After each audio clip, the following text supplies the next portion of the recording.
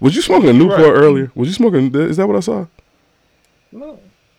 What was you smoking? Oh, that was a hookah. I thought I saw you smoking a Newport earlier. Oh yeah, I was. I thought you said was I smoking a hookah? I was like, where I get a hookah from? Oh, nigga, I don't know. Speaking of hookahs, chocolate flavors. I thought you had a portable hookah. I didn't know what the fuck was going on. I got something in my fucking nose. He's serious. Mm-hmm.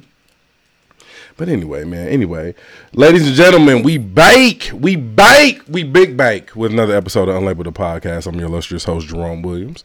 I'm joined today with by my good sister Leslie Brown. How are you doing this morning? This fantastic Sunday morning.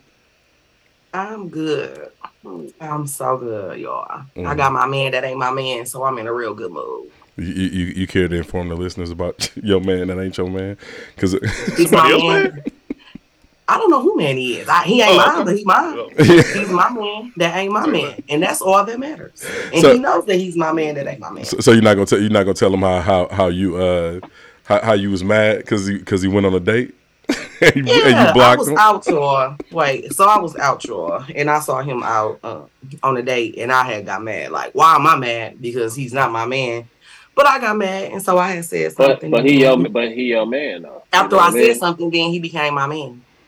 After you said you was mad, you sent him out on a date, and you had to let him know what was on your heart. Then he became your real man. Don't be going on dates in front of me. hey, that's the real thing, dog. Y'all got that bad.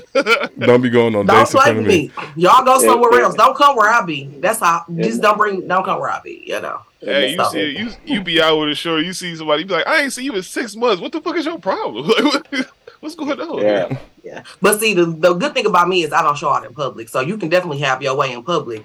But behind y'all don't show out, but y'all got a little subtle way of y'all are shading shorty or something, and she don't even be know what's going on. Nah, you know what? I don't even be shading. You a whisperer that I beat that bitch up. No. Like, whoa. You know, deep down inside I'm a hood nigga, so I don't really be on that shit with the bitches. I don't really just fuck what the hoes do. I'm talking to the man. Mm-hmm. Like, I don't care about so much for our advertising dollars. Hey, I was somewhere with a girl, dog. She was in so much danger, had no clue. Everybody there would beat her ass. I was like, please, y'all. Let me tell y'all something. I was out with somebody. I ain't gonna say no names, and they girlfriend threatened me real bad. I ain't gonna say no names, but they girlfriend threatened me real bad. She was like, I don't give a fuck how long a bitch knew my nigga, but no bitch trying to fuck my nigga. And I'm like, are you asking me or are you telling me? Like, I feel attacked because, girl, I'm up for a challenge. Like, your man gonna be my man. Leslie, you a petty nigga, dog. also, hold on a second. Let me finish introducing y'all, dog, because the listeners don't even know who they listening to right now. People be crazy. Y'all have went on a whole tangent off of me introducing Leslie. All right, so I'm also joined by my good brother Montre Brown. How you doing this week, brother? I'm doing well. I'm doing very good. Blessed, you know. I thought we had a 15-minute rule. I thought so. I thought so as well. Like, you know, Leslie, I was trying to get you, Leslie, but you know, we're passionate guys. You know, we haven't seen your last name Brown this week. Brown this week. Oh yeah, his last name ain't Brown. We've been lying to the people all this whole time. What's your last name, dog? Been lying to us all this time. He been like, who is this guy? I don't even know who he is. For the last 20 years, I thought his last name was Brown. It's actually Posey. It's Montre Brown Posey, sir. This nigga's a hyphenate. I don't trust. Sometimes I use the Brown. Sometimes I use the Posey. Sometimes I use both. It just depends on what alias you gotta switch it up on them. Just depends on which alias you need, huh? But legally, I can use whichever one I want to. You got options. Please understand me. But besides that, how are you doing, brother? You know I understand aliases. You hear me? How you doing? I'm doing good, man. Can you stop smoking your USB stick for the next hour? I wasn't even. I was just laughing with my friend Blake. Oh, okay. Why are you getting? Hey, man. We had a discussion. You know, we went to HR. We sat in the office. Mm-hmm. I don't need you attacking me. Okay, I won't attack you. You're not supposed to attack me until we at least 30 minutes into this is new energy I'm supposed to be presenting here. So maybe you're right. We're also joined by my good brother Sidney Blades. It's Blades for anybody who wants to know. It's not Blaze. Dr. Blades. Dr. Blades. Yeah. How you doing, Dr. Blades? Refer to me by my title, please. I'm sorry. I'm good. What's going on? Yep. Bacon, egg, and cheese with the Bev. Just had one. Bacon, egg, and cheese with the Bev. Just had one. Yeah. Well, y'all know what we're talking about. I'm good though, man. I've been on a little mini break, man. I've been doing absolutely nothing for the past about 10 days, man. That's a nice Adidas. Best time of my life. That's a nice Adidas sweater you got on too. I like that. Oh, I appreciate that, brother. Definitely fire. Mm-hmm. Yeah, man. But where do we want to start today? For the listeners who've been looking for our show, we not streaming live anymore on Sundays. We got something special for y'all, but we not streaming live on Sundays no more. So just keep that up. Let y'all know so y'all won't be looking for us on Sunday. We're doing kind of like a soft reboot of the show because I want to take some of our content in a little bit new direction and start giving y'all a little bit more. Just so y'all know. And if y'all not aware, like I say, y'all can go check out everything that we do over here at Unlabel at WeDefineOurselves.com. WeDefineOurselves.com. We got merch over there. We got more shows. We got more content. All that stuff over there. So if y'all are interested in checking out more about Unlabeled the podcast, please go over there. Also, if you listen to this on YouTube or you listen to this on Spotify, Apple Podcasts, wherever you at, please like, rate, and subscribe. Do all that shit. Show us some free love over here, man. Click the like button, click the subscribe, rate the show, all that. Do all that from the top. So if that's over for housekeeping, I think I've asked everybody how they doing this weekend. Montre, I want to ask you a question, man. I want all y'all to answer, but I think I'm gonna start with Montre. Before you ask the question, go ahead. You need some Pepto-Bismol. Do I need some Pepto-Bismol? Y'all asked if you needed some Alka-Seltzer. What's going on with me? Yeah. No, you were struggling a little bit in that first coming through. We thought we really was concerned. Oh, I think I had the belch. I didn't even realize that. So you okay. Oh, okay. So you trying to be funny? All right. Well, Leslie said Alka-Seltzer. I was funnier about Pepto-Bismol. Yeah, this is a little funny. I was struggling a little bit. I didn't realize I was struggling. Touche. Yeah. I didn't realize I was struggling over here, man. I had a little bit too much grease for breakfast. I must have. But y'all, if y'all want to do this, we can do this. In front of the listeners. Like, y'all know how Tommy Brown get down. Like, act up in front of company? No, act up in front of company, man. Like, I've been in mode for like 2 weeks. Hey. Shout to Kendall though. Shout to Kendall too, man. Kendall ain't here today. He yes, sir. I think he having open toe surgery. I was gonna say I thought he was at the toe convention, but Oh, the toe convention. I think that ain't until January. What the was it TomaCon? Hey, shout to Kendall, man. I ain't know that shit with him, man. Oh, okay. Yeah. Always trying to be neutral. You always trying to be I'm Switzerland. Just like Jesus. And that's why you Jesus now. Nigga said I'm Switzerland. I'm Switzerland, man. I'll charge you $100 if you can find Switzerland on the map. What? What a map? You got me fucked up. I'm a doctor, nigga. That's right. You are Dr. Blades. I forgot you are Dr. Blades. You got this PhD. Got a PhD. Hey, I'll pull one down from the like in the classroom, nigga. Quit playing with me, dog. Dog said I pulled one out from the classroom. Oh man, but okay. So now I'm gonna ask the question now because I'm done struggling over here. I ain't got nothing to drink up here either. Damn. But Montre, man, I'm asking all y'all, but I'm gonna start with Montre, man, because sometimes listeners, like people that are fans of podcasts, they don't know who they talking to, who they listening to, or why they listening to them. Let me ask you a question, Montre. Why would somebody tune into a podcast that you're a part of, that you're a co-host of? Because I'm phenomenal. Facts. We're gonna start with that. Mm-hmm. And humble too. Thank you, Blades. We gonna start there. I'm phenomenal. First and foremost, I'm gonna say 99% of the time, I know what I'm talking about, and I'm right about what I'm saying. Also true. Thank you, Blades. There's a lot of things.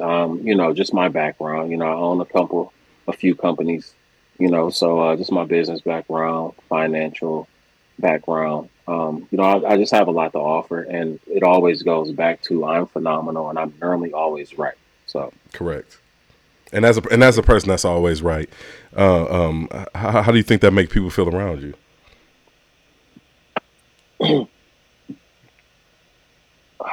I'm just gonna be honest. I don't care, really.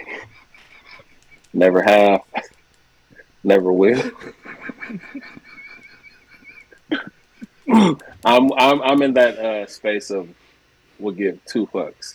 Oh, okay, and then let me ask you another question, because you were I feel like you were downplaying the size of the corporation that you run. You employ a couple thousand people, if I'm correct. Well, I don't really want to say that out loud how many people I employ, because we do have haters and people that would like to see my downfall, but it won't happen. So because I would love to just share this love with, share this love and this success and, just the energy that I'm in, with everyone. But everyone, they just don't look at it like that. So, yeah. It's hard, man, when you fucking great, man. Some people just want to hate and tear you down, right? Right. And when you're always right. Yeah, when you're always right, man. Yeah. So you ever tried to be wrong before? I have. It don't work. It don't work. So because even when you're wrong, you're right. Absolutely. Yeah, oh, okay. Jerome, you could have just explained me. That pretty much summed it up. That's what I thought, man. Like, yeah, we're gonna have to do better in the future, man. Making sure that my Trey's always right. We can try to prove him wrong in these upcoming episodes. Absolutely, and I'm here for it. Good luck with that. And Blaze, man, I would like to. I like to propose the same question to you, as a co-host of a podcast. Like, why would somebody listen to you, Blaze? Why would they want your opinion on and thoughts on things? I think I got a unique perspective. As a former criminal and current upstanding citizen, I think I can get both sides of the table, both sides of the coin, man. Mm-hmm. You know what I'm saying? Yeah, absolutely. Everybody can't do that. Best of both worlds. Best of both worlds. Yeah, man. So absolutely. Like with you being a former criminal and I'm pretty sure it wasn't any petty crimes that you committed. I'm pretty sure they were at the highest blue collar level of criminality. No. We talking major felonies here. So we talking major felonies here. Statute of limitations, baby. Right. So with these major felonies, like I'm trying to think. How can I ask this question in a political way? With these major felonies that you committed, let's just say I know the shooter and the victim. Oh, okay. So let's just say that I know. You know what I'm saying? Mm-hmm. Broad spectrum, baby. A broad spectrum. So, while you were committing these felonies, so that we speak of, what was your mindset? What was your mindset going through? Whoa. Allegedly, yeah. Allegedly. I'm sorry. My brother Blaze would do. He would do nothing. He would do nothing like that. This is Black Jesus. He didn't do it. This is a black business owner, upstanding. Multiple businesses. Yeah, multiple businesses. Hey, hold on a second. Let me turn my gunshots up. Employing several out here. Hey, we know how the system works. He wouldn't let it keep him down. Contributed to the economy. I'm Taylor Swift. Taylor Swift. Hold on. Taylor Swift. Let me see some more gunshots over here, man. That's Blaze Swift. Hey, come on, man. Dr. Blaze Swift. Dr. Blaze Swift. That's right. Hey, wrong. Allegedly. Allegedly, I'm sorry. You're right. So with these alleged crimes, because the common thought process is that people do things just to do them, or because they're just that's their nature. Anything I did was for money. What was that again? Anything I did was for money. I ain't do nothing just to be doing nothing. It had to have money at the end of the day. Okay, yeah. So some criminals are victims too, huh? Hey, everybody's a victim, brother. Of this great American culture that we're a part of. Hey, we are of this capitalistic society. So I want I'm a product of my environment. I want all the listeners to keep that in mind next time when y'all listening to Blaze and his thought process on things that sometimes criminals are victims to. Leslie, like you're last, but not least. So I want to ask you, most definitely. Oh, and Montre, stop laughing back there. I want to ask you, well, as a co-host of this wonderful show that we building over here at Unlabeled the Podcast, why would somebody listen to you, Leslie, as a co-host on the show? Because I am funny. Okay, that's number one. Mm-hmm. Real funny. I'm highly educated. Talk a little shit, and just a little shit. I know that. Yeah, just a little bit. Okay. And I can give you guys some good advice. I can give that woman's opinion, even though my mind is a little different from a lot of women because I've been around y'all so long, so I kind of. No. So yeah, I'm a good person, all around fun gal. You definitely be entertained. And I don't lie. So be careful what you ask me because I'm not gonna lie. What you know though? What you fun type of guy? Right. What you trying to expose to the listeners? What you know? I know everything. You know everything. I know everything. I just don't say it. Mm-hmm. I know everything. Everybody tell me everything, and I just. You zip, lock, throw away the key. My mama gonna know though. Your mama. Hey, my mama gonna know. My mama gonna know. What was the name of the person on the Matrix? The Oracle. The Oracle. That's the Oracle. Yeah. Yeah. Thank you. That's what you call me. Moving forward. The Oracle. Okay. Yeah. All right, Leslie, the Oracle. So that's what we're gonna tap in. That's gonna be Leslie's name from here on out. The Oracle. And she can bake the shit out some cookies. Yeah. That she burned now. Let's not get it twisted. She gets it in. Okay. Now, Leslie, you can finish tell us a story about your man. That's not your man, but now is your man somehow. What else I gotta say? Oh, you finished it. Yeah, that's it. Y'all don't need to know all of that. Oh, okay, yeah, y'all need to know nothing more than that's just my man. That's not my man. That's it. That's all. Oh, okay, so y'all ain't gonna never see him. Y'all ain't gonna never be around. Okay. I got a question. What's his responsibilities as your man, not your man? Cause whatever I ask him to do. Knock her socks off. Say less. Mm-hmm. So keep it private till you know it's real. Mm-hmm. I saw that on the meme somewhere. I'm just gonna pop out married one day. He's gonna pop, and I'm not having a wedding. Like we just gonna go somewhere. We're gonna probably be drunk and be like, you know what? Let's get married and go get married. And then I'm just gonna pop out married. Like, oh, y'all, I'm married. No, Leslie, you got to do like me. Mine gonna be private somewhere on an island, and only none of my pole friends gonna be able to come. So it's gonna be very private. Might be about 12 people there. Trey, but hold on. You mean to tell me a high profile CFO of itself like you have poor friends still? You said what? Oh man, I got a lot of them. I said a high profile CFO is yourself. No, you have a lot of poor. Listen, man. You can't help everybody. You know, you can give them advice and try to bring them with you, but if they're not gonna listen, they're not gonna listen. So you know. Okay. Yeah, man. I'm from Milwaukee, Wisconsin. That's real shit, Trey. Yeah, that's real shit, man. Because people will watch you get out here and do good, and then still do the dumb shit that they do. And then, I don't understand it. And not actually, like, man, jump on this train. Yeah. How can I come out there? You know what I mean? So I jumped on the train immediately. It took me 3 years, and I had a company. You hear me? So proud of you. So proud of you. Yeah, man. Hey, bro, listen. I appreciate it. Hey, listen, bro. Everybody can't be great, and everybody can't be right all the time. You know what I'm saying? So, hey, look, bro. God has blessed you with a multitude of talent. And also, when I say poor friends, I'm talking about a poor mentality, poor mindset. Mm-hmm. You can make some good money. You can make some good money. Talk that talk, man. Hold on. Let me gunshot. You gotta say that louder for the people who thought that you was talking about broke ass niggas. He wasn't talking about. No, he wasn't talking about no broke ass niggas. Them too, but. Right, but I'm talking about having a poor mindset. Mm-hmm. That's what I'm talking about. Go ahead and break down the poor mindset. Go ahead. That's even more important though, because that don't go nowhere.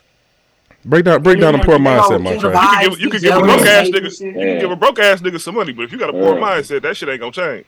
Poor mindset. You can't be rocking real Gucci and Louis Vuitton and you ain't got no car. But half that You know should what I be mean? fake anyway. It be fake anyway, though. That should be No, fake as hell anyway. listen. I know some who no, it's Nah, real. it's some of these niggas It's really going in. real. It's real. That's what they doing. Mm. Live I at saw home with this grandma. dude the other day, Look, y'all. He had live at home with grandma. fake You ain't even got a house in hat. your name. Not even renting in your name. It's just poor mindset, man.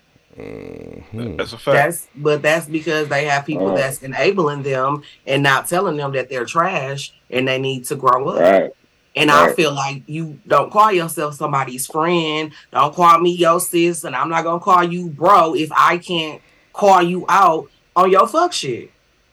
Like I have to tell you, like, hey man, you got to get it together. Like I have a sister, she just lost in the sauce, and I be on her ass, and I know I make her mad, and I don't care, and I tell her, I know you're mad at me, and I don't care because what are you gonna do? You're not gonna do anything but listen to what I'm saying, and I'm gonna get on your ass until you figure it out and do what you're supposed to do. So I feel like people that lack that type of motivation, they around trash ass people or people that don't give a damn about you. Because don't be around me if you don't care about me. Don't you think a problem a lot today in today's day and age with the state of the culture and everything? Don't you think a lot of people have a problem with the truth? Yeah, they do, but at the same time, don't be around me then. I mean, it's hard to be because I mean, you have to. You at this point, you have to accept the truth. Like that's a part of your growth. But again, that goes with the mentality. Some people's mind is not ready for that. It took me a minute to hold myself accountable when I used to cut up and do goofy stuff, terrorizing niggas and shit like that, and just thinking that I play no part. Accountability. With friendships, accountability, jobs, accountability. So it took me a while to get to that point. And now I'm there. So if I do something wrong, I'm gonna say, yeah, I fucked up. I'm sorry, and we gonna figure it out. But and I feel like people who's afraid of the truth, they scary. Like you got to step out that comfort zone. Yeah. If you're comfortable, you need to do more. You need to be uncomfortable. That's how. For some people, all right is good enough. Yeah. Like, absolutely. That's why the numbers are what they are, though. That's why under 10% of people in the United States make over $100,000. It's under 10%. You know what I mean? Which people don't care, man. Yeah, that's insane. That's insane because like we all don't work with somebody where we like, damn, they should be up here. You know what I mean? But no, they comfortable. I'm good. Yeah, this is where I'm at. I think what I find out it's real hard to be around truth tellers. Like I consider myself a truth teller. Like I don't sugarcoat shit. I do it with tact a lot of times. But even to when your detriment sometimes, right? Facts. I like that shit. Yeah, to my detriment sometimes. But sometimes I love that about you though. Yeah. Sometimes I try to exercise tact, but it still don't land. So sometimes you got to deliver it straight and bump straightforward because a lot of times I find out is when I sugarcoat shit, it don't resonate with people. So like if I just be straightforward, it comes out. But I know it makes it hard for certain people to be around me because you cannot be a person with a weak mindset and be around me. You know what I mean? Like because I'm gonna motivate the fuck out of you if I see you doing something positive. Don't get me wrong, I'm not just gonna shit on you. But when I see it's areas of improvement, I'm just gonna tell you like, hey, you need to improve in this area. Even myself. With me, if I like, it's just from being in management, and I had a manager, a district manager. He told me this one time, and that shit stuck with me forever. Because I used to be like, I don't like how this goes, like just complaining about processes and shit. Like this is annoying. I don't like this. And he was like, let me tell you something. Whenever you bring me a problem, I'm here to listen to it, but I need for you to have a solution to it. Tell me what since you don't like it, what would you do to make it work?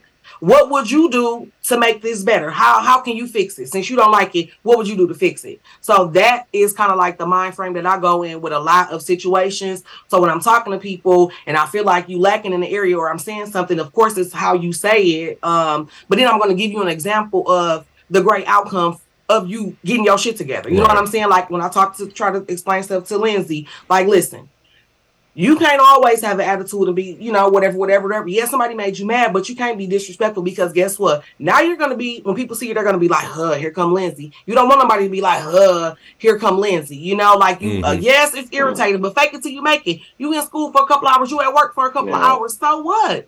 Make these people reputation and get them out the door and don't have an attitude. So what? They got an attitude. These people don't care about you, and you don't know what they're going through. Not saying that it's an excuse for you to be rude, but some people just really be having a lot of shit on their mind, and they don't know how to direct their energy. So don't even give them that shit back. You still be you. Get their ass out the door and go about your business, because you're gonna block your blessings, stooping to people levels. You know what I'm saying? So I always just try to give an example of why you need to change, what you need to change, and how to do it, versus just telling somebody you need to do this, you need to do that. Why? Here's why. I'm finna tell you why. Lay this shit out for you real quick, because I know what I'm talking about.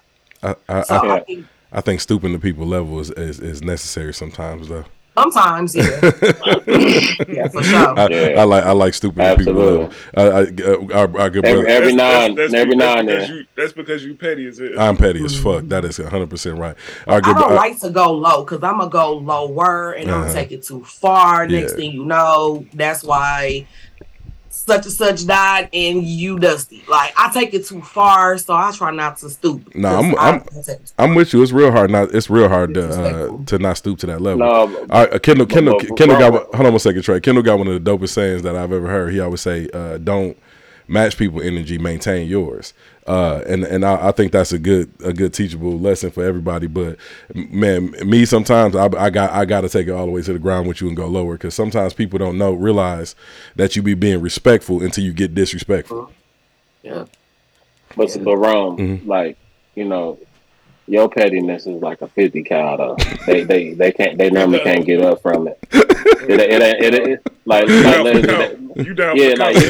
ain't even no comeback. It ain't gonna ever get too low, because he come with the 50 cal. He be having people going to therapy. You know. No. The only other thing is they be ready to fight. Yeah, that's it. Therapy or fight. I'm sorry. It's just yeah. But speaking of nobody fight your big ass, you get shot. All right. but speaking. See, you feel like nobody gonna be fighting you. Got your forehead in his chest. And I'm a grown man. Big ass. Hey, dog. But listen, dog. Speaking of pettiness and truth telling, bro. Like, have y'all heard the Drake album yet? Hey, you know what? I still haven't listened to it, but it been so much commentary on the shit. It making me not want to hear it. I've listened to it. You a Drake fan, Trey? I'm a Drake fan. Yeah. Trey, you a Drake fan? I'm a Drake fan too. I was listening to it the first time I listened to it, but I had already saw a lot of the comments, you know, from mainly from our group chat, and so like I'm listening to it, and I'm like, oh, this all right. But what it was is the mood I was in when I started listening to it. You know what I mean? I went back and started listening to it that same day, and I'm like, this shit is horrible. Like it really was bad. But then it hits like a point in the album, because it's like 23 or 24 songs on there, where it's like it's a little vibe music on there. You know what I mean? But it's not like it's nothing that I'm gonna listen to it a few more times where I can find a couple tracks I like off there. Throw them in some playlists, and I'm done with that album. Yeah, and you said yeah, go ahead. No, I was about to ask Blaze, but because I thought you was done making your point. Go ahead. No, yeah, the first half of the album, like the production is just, it's not there. It all, like, he had some songs where it almost sounded like he was trying to do a Kanye type of sound. You know what I mean? Like it wasn't a Drake album that I'm used to whatsoever. Yeah, man. It seems like people been saying that, but leaving out the him and 21 album, like the last 2-3 albums from Drake been like not taken well. I haven't liked anything besides Her Loss since Scorpion. Any solo Drake prop since Scorpion. Like, I don't like all that damn singing and slow rapping and singing and shit. That irritates me, child. I'm sorry. That you sound like Kendall. Kendall hate that shit. Kendall hate that shit. Like, it really does. It's like cringy. Kendall said he don't want to hear that singing. It'd be a vibe though, man. Like it just depends on what mode you in. Like, you know, like I like to travel like a lot. Like we be on beaches and shit. I be wanting to hear that Jamaican, you know what I'm saying? Like I be vibing to a lot of that Drake shit. But like you just riding in the car, he ain't gave you nothing in a long time. You know what I'm saying? Like just he's had a couple songs that were good, but as far as album wise though, and I'm a Drake fan too. So like Yeah. He got a couple tracks on this album, but it just ain't. It's not a good album though. Yeah, I consider myself a fair critic. I tell people all the time I don't compare Drake to Kendrick, Cole, none of them. Like I don't compare Jay to Nas. I've never been that way. If I like an artist, I'm coming to you for a certain sound, a certain vibe, whatever. I don't mind nobody being experimental. I don't mind like Kendrick went from Good Kid, Mad City to Pimp a Butterfly. I love To Pimp a Butterfly. That album wasn't widely received as well as Good Kid, Mad City, but it's a phenomenal album. Like, and he was being experimental. He was more in his artist bag. I didn't judge him from jumping from Good Kid, Mad City into To Pimp a Butterfly. I don't never judge artists when they do that. When Drake did his dance album, being experimental with his sound, I didn't judge him for that. I didn't even look at that in the same category as Drake's quote unquote hip hop albums, you know what I mean? I'm like, he trying something, so I know he want this shit to be played in Ibiza, Busan, like, you know what I'm saying, all that type of shit, Turks and Caicos. He want that. He's trying to set that vibe. So I don't really judge him for that. But what I am going to compare you to is your past works. Like Kendrick went from Good Kid, Mad City to Pimp a Butterfly, phenomenal album, to Damn, phenomenal album, to Mr. Morale and the Big Steppers. And Mr. Morale and the Big Steppers, was it Little Steppers? Big Steppers, whatever it is. Big Steppers, yeah. Mr. Morale, I don't even think that was widely received because the subject matter is so heavy on that album. You know what I mean? But the album showed his growth. It showed it was extremely introspective. And if you would have told me from Good Kid, Mad City to now, and Drake's album around that same time, that Drake would be that Kendrick would be more introspective and would have grown to this point that he is at now, and Drake would be where he is right now, I wouldn't have believed you. You know what I mean? And I think that's the thing that's standing out to me with when you come to Kendrick, Drake, and Cole. Like, you could see the growth with Kendrick and Cole. Or it's like Drake. Yesterday I told you, I said Drake going through a midlife crisis. Right. It just seemed like I don't know what he's doing, man. He doing weird shit all the time. I don't know, man. It's just, and he's also an actor though. Like, he's a whole ass actor. So he might be just playing the fucking role and just trolling his whole life because he's an asshole, but like, he's an actor, so you really don't know what he on for real. Like, he not really a rapper or whatever that shit is. Like, he's a whole fucking Disney actor ass nigga. Like that. I mean, seriously. I mean, he came from that, but I don't think we can like just always lump him in as that. You know what I'm saying? No, she got a point because she's speaking some more about his character because like I said, I agree with that for sure. Yeah, all the marketing around this album I hate. Like he named this album For the Dogs. I thought this was gonna be some hard shit. Then the first single he come out with the song with SZA, and that song was mid as fuck. The only part of that song I like is SZA verse. Like, she killed it. But I don't know what Drake was doing on that song. You know what I mean? So like I said, he teased that he wanted the album cover to be what's her name? Halle Berry getting slimed. That was what he wanted. She said, well, no, we're not gonna use that. So he said, we're gonna do the joint with my son, with the dog that my son drew or whatever. Okay, cool.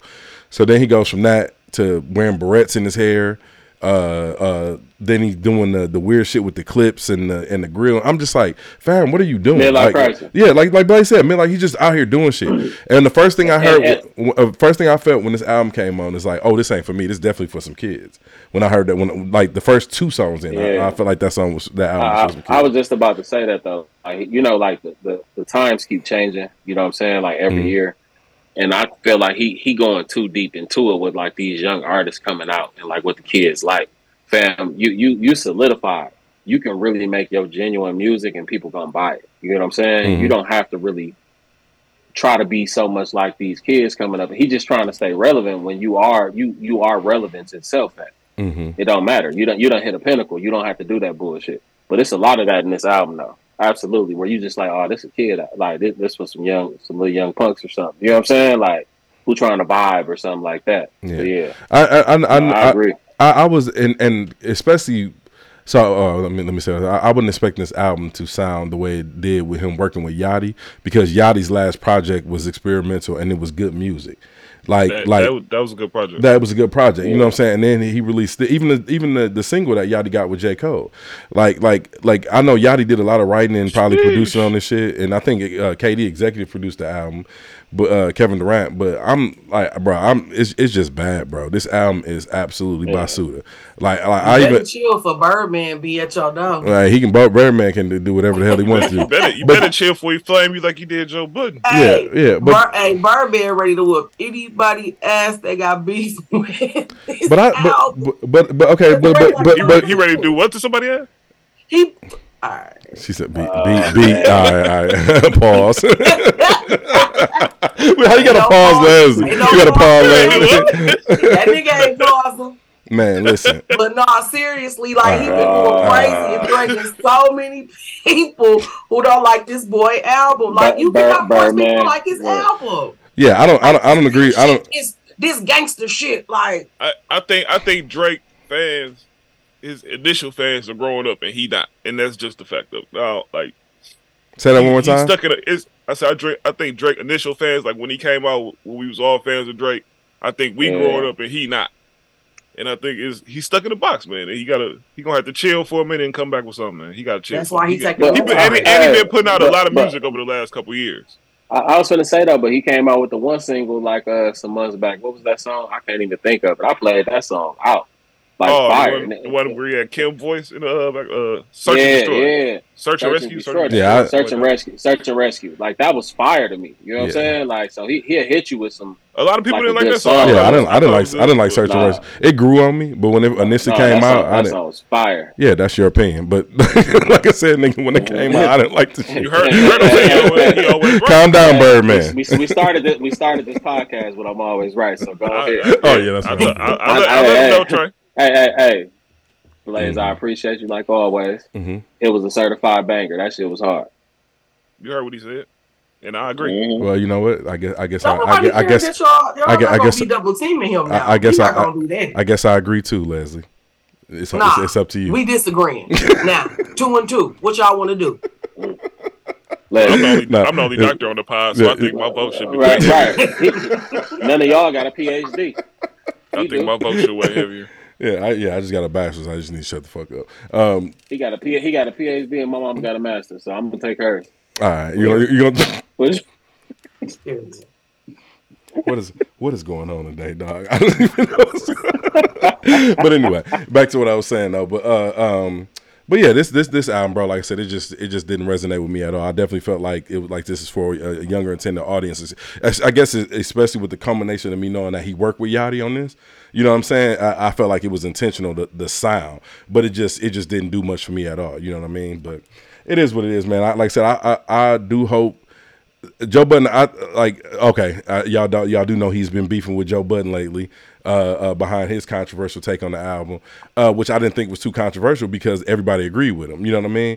And that was what I was going to ask. Why can't people have an opinion? That's what I was just about to ask you.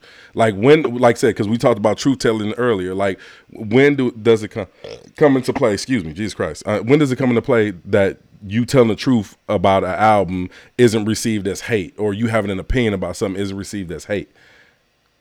Because people think that just because they like somebody, you're supposed to like them, or just because they feel like this person is the it person, everything they do is just so great. And that's not fair, because I don't have to like some shit just because it's Drake. I don't give a damn who it is. If the shit is trash, it's fucking trash. And y'all can't make me like it. Period. I think, and because remember he got on Charlamagne ass not too long ago for criticizing. He was the first one he attacked. He just not used to criticize. He not used to like that negative reactions to his music, man. Like he right. Think how long. I mean, at this point, would it been like almost 20 years? Like Drake been number one, right. good album, right. Critical acclaim, and like that shit started to get to him. You could tell.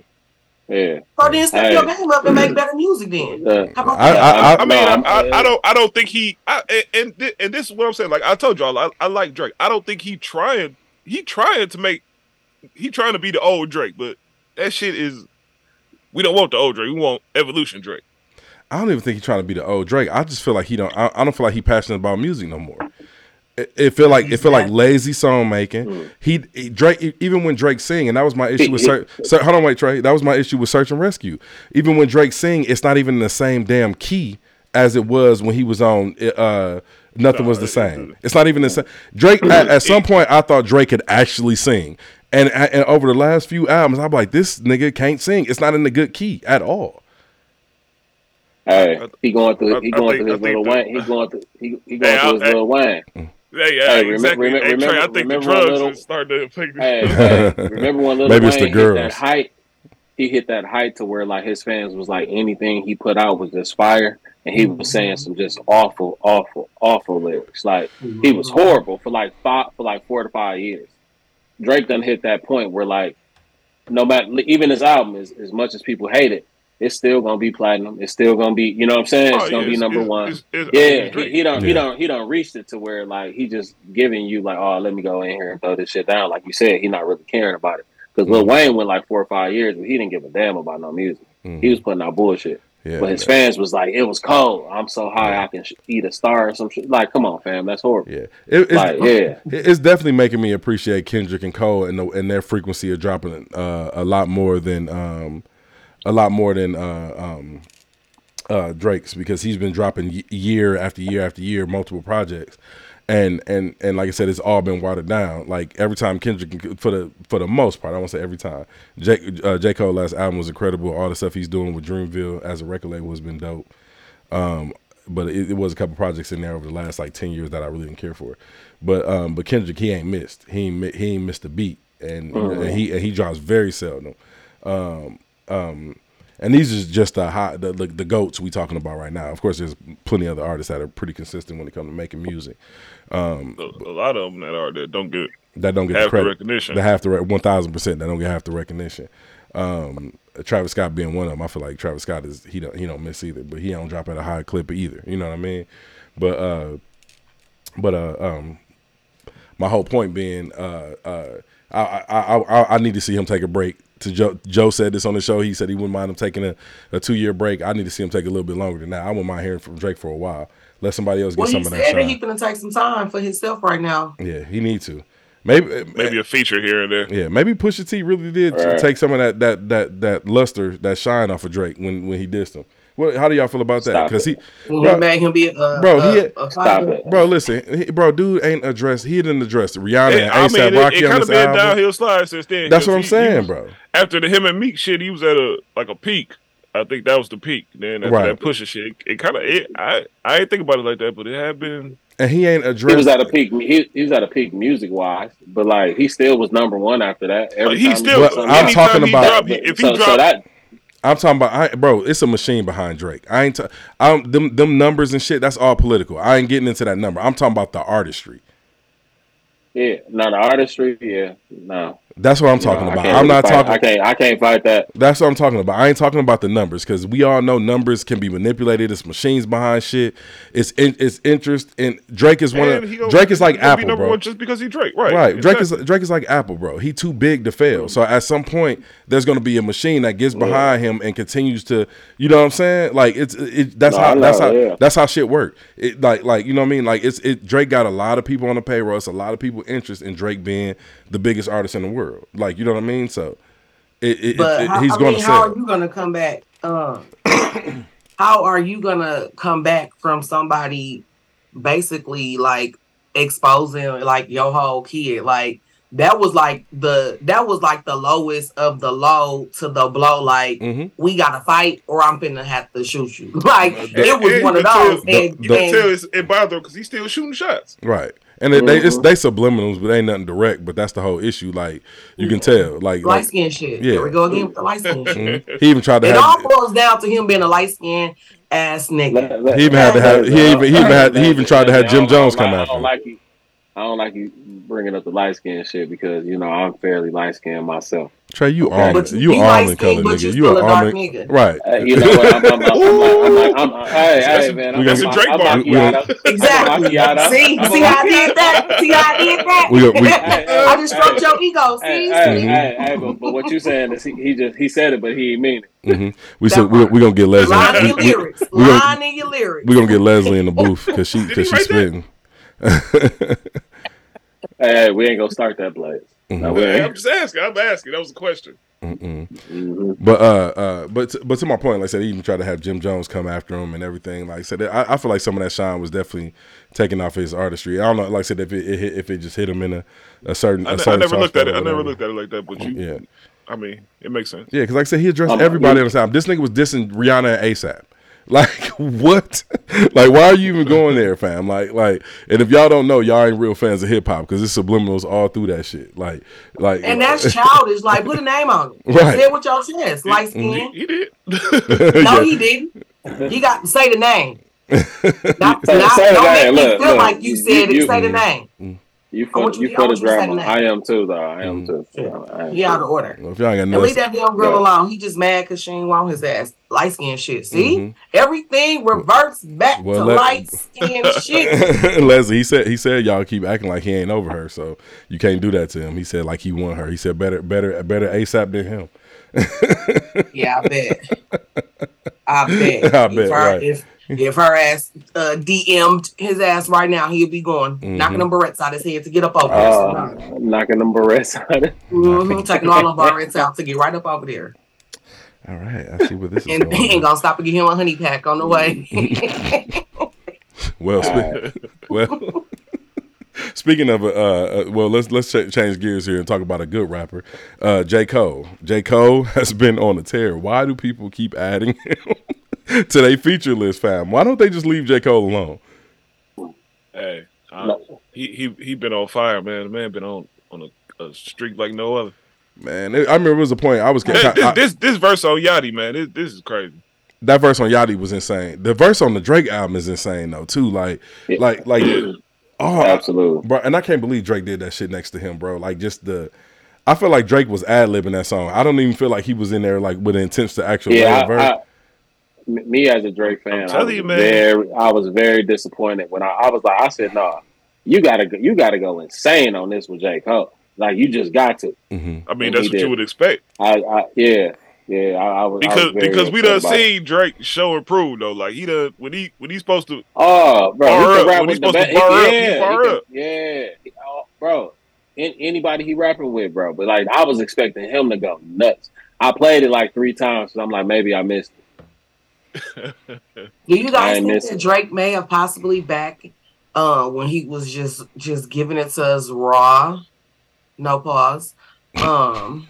He maybe had like a ghostwriter, and maybe the ghostwriter got fired, and now he's trying to do it on his own. So that's why he's a little off or tacky. Well, no, because he still no. But if you even think to like his last few albums, it'll be like he has songs where he go nuts. It's just the album is not good.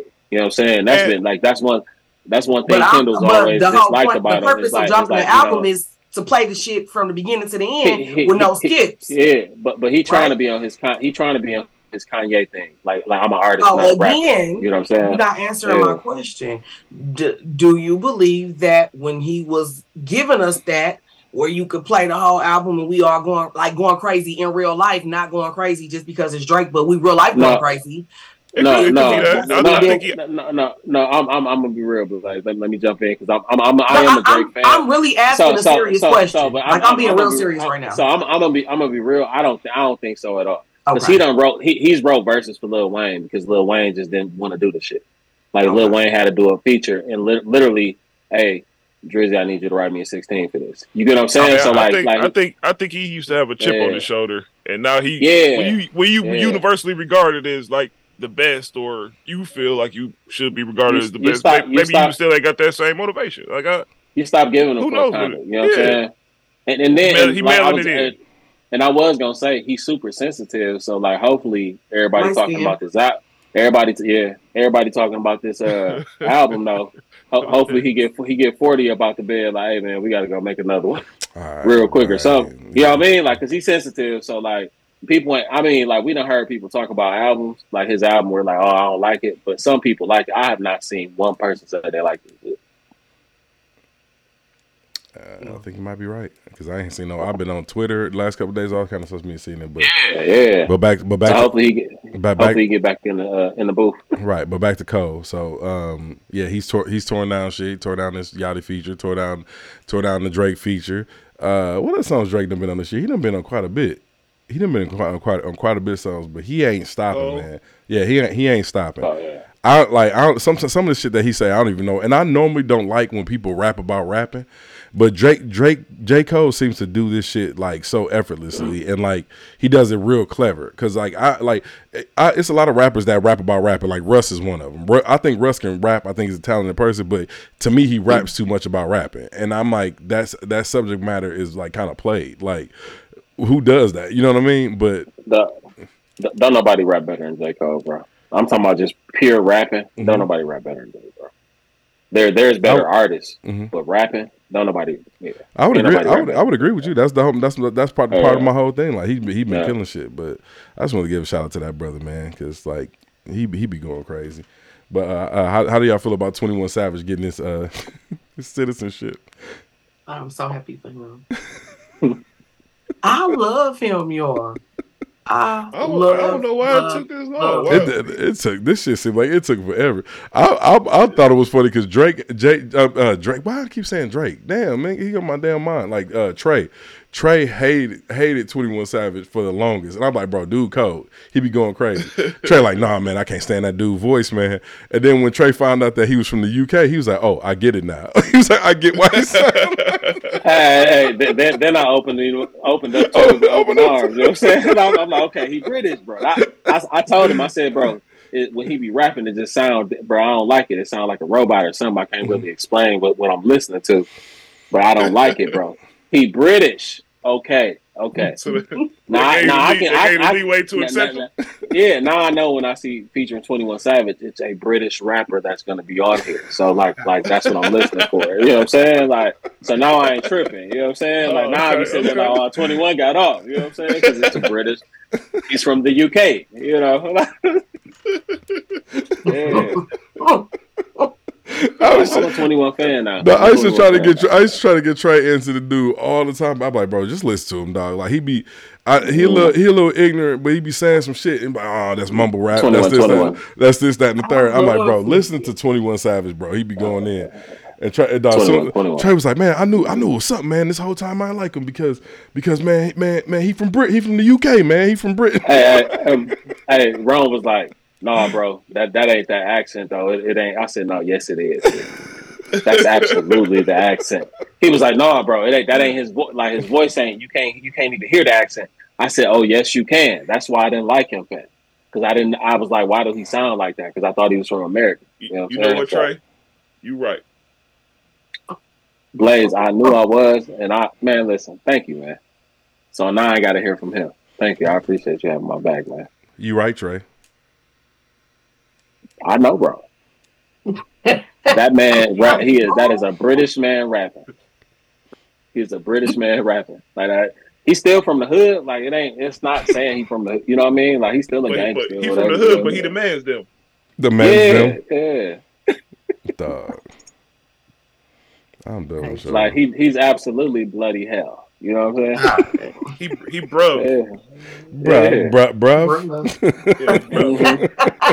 Hey, bro, he bro. Bruv. Like 21 sound like he's from New York and Baltimore. That is not right. That accent. Well, man, we might need 21 Savage to go to war to bring his savagery out because apparently the United States is at war with Israel. Is at war. Well, it's Israel's at war, but that means the United States is at war. Since we Israel's bitch. Oh my God. Right. Well, how did y'all feel about that when y'all heard the news that Israel was going to war? Like this shit has been going on since I was a kid, fam. I was gonna say this. That's sad and that's scary as hell. Like I couldn't imagine just being at home and a fucking bomb just goes off and now my leg is over here, my baby brain over here, like just getting blown to fucking smithereens. Like that shit is this shit been going on literally like Rose no, said, seriously, since we was kids, Israel, so sad. Yeah. Where they at, man? They got beef with everybody around them. Like, come on, man. And then here we come. Oh, we got you. Whatever you need, we got you. Mm-hmm. Yeah. And these niggas can't even keep the lights on in America. But they want to talk about we gonna provide aid. Like we still, nigga, you just tried to get $60 billion over there to Ukraine. Like what are we doing? Hey, you know what America is? America, that nigga with 6 kids who give his side bitch all his check. The step take care No. of the You got 6 kids at home. The side bitch over there eating. 6 kids at home. Got on Walmart shit. I don't know. I don't understand, man. I just want them to just forget my student loans. I just want them to forgive us. That's all the government can do for me is forget my student loans. Like student loans, healthcare, reparations. Them the 3 on my list. Let me get them. Then I don't care what y'all do. They sent me a letter. Did y'all? I don't know if anybody on here has student loans, but they sent me a letter. Man, I'm a doctor. You think I don't? He got plenty. They sent me a letter saying that I'm in some type of program, some type of forbearance that they're trying to work out, basically, and that I don't have to pay my student loan. I don't have to make another student loan payment until like January of 2027. Do the interest? I'm in the same program. No, do the interest stop? Hell no, the interest don't stop. Okay, well that's some bullshit. No, that's some bullshit. Right, like y'all act like y'all doing me a favor, and it says on there like from this date until your next payment is due, you will have accrued like it was like $18,000 in interest. Like I'm not paying this shit. I'm not paying it. I'm not paying it. Like I'm going to die in student loan debt. Like unless I win this 1.5 billion. If I win this 1.5 billion, I still ain't giving them shit. I'll pay y'all student loans off. 1.5 billion. Absolutely not. Yeah, no, we ain't no reason to a penny of that shit. Look, you will never need credit. Ever. Credit is absolutely. I'm over it. I feel like the student loan. I'll pay everybody's student loan. And I'm so mad at my mama. Pay the whole thing. I'm mad at my mama for making me get the shit. Like we got to. Me and her still need to talk about this. Hey, you know they're gonna be mad too because they can't catch that interest if you pay everybody's student loan off. Ain't nobody paying that shit. Man, we're not paying it. Right, we're not paying it, Sally Mae. We're not paying it. Like, just move on. We're not paying it. Go bankrupt because we're not paying it. Like, I don't know where I got this from early, but I understood early that student loans was a bad idea. I was like, yeah, nah, I'm straight. I mean, I feel bad for y'all, the ones who do have student loans out there. That's just that shit. That system is so antiquated and so fucked up. I still can't believe they charge people as much as they do to go to school. Like, fam, literally everything can be done from a computer. Like, you can have these, you can get the books on the computer. You can get you can take the classes on the computer, and y'all still charging. Now you can, but that wasn't always the case. Right, that's what I'm saying. But the best part about it is you don't even have people even fucking work in their field. Right, but no, majority. No, y'all paying peanuts. There's no way I'm walking around with a degree and y'all thinking that y'all about to pay me some fucking $30,000 or $40,000, right? Or even $50,000. And that's what they do. And that's what they do. Unless you willing to relocate and go to a place that cost of living is higher and it's a more demand in that field, which typically it ain't because the basic shit that people graduate on, you know what I mean? But my whole point about the school being antiquated, it ain't always been that way. But facts, Blaze, it ain't always been that way. But at least for the last 10, 15 years, niggas could have access to the internet and download books to take their class over and shit, like all that. It's crazy. Rom, you got to understand too, bro. You paying for your head basketball coach's salary. He making millions a year. Your football coach salary. He's making millions a year. But those programs also bringing in. That's what I thought the program. That was my point. Yeah. And no, I was gonna get to that, bro. That he getting the millions, bro. But the program bringing so much money don't let you go to the tournament. Don't let you be in the playoffs or a bowl game. You get what I'm saying? They just robbing people, bro. Like that's really all they doing. They have more than enough money. I think that's what college is at this point. It's just a sports organization. It ain't even really about the schooling no more. But on average, what's like? I ain't got no statistics in front of me right now. But on average, how much student debt do the average American have? The ones that took student loans, on average, about? I would say, that shit anywhere between about 75 to 100,000. And that's one student. Like, you get what I'm saying? Like, ain't no teacher salary, ain't no coach salary. That you get what I'm saying?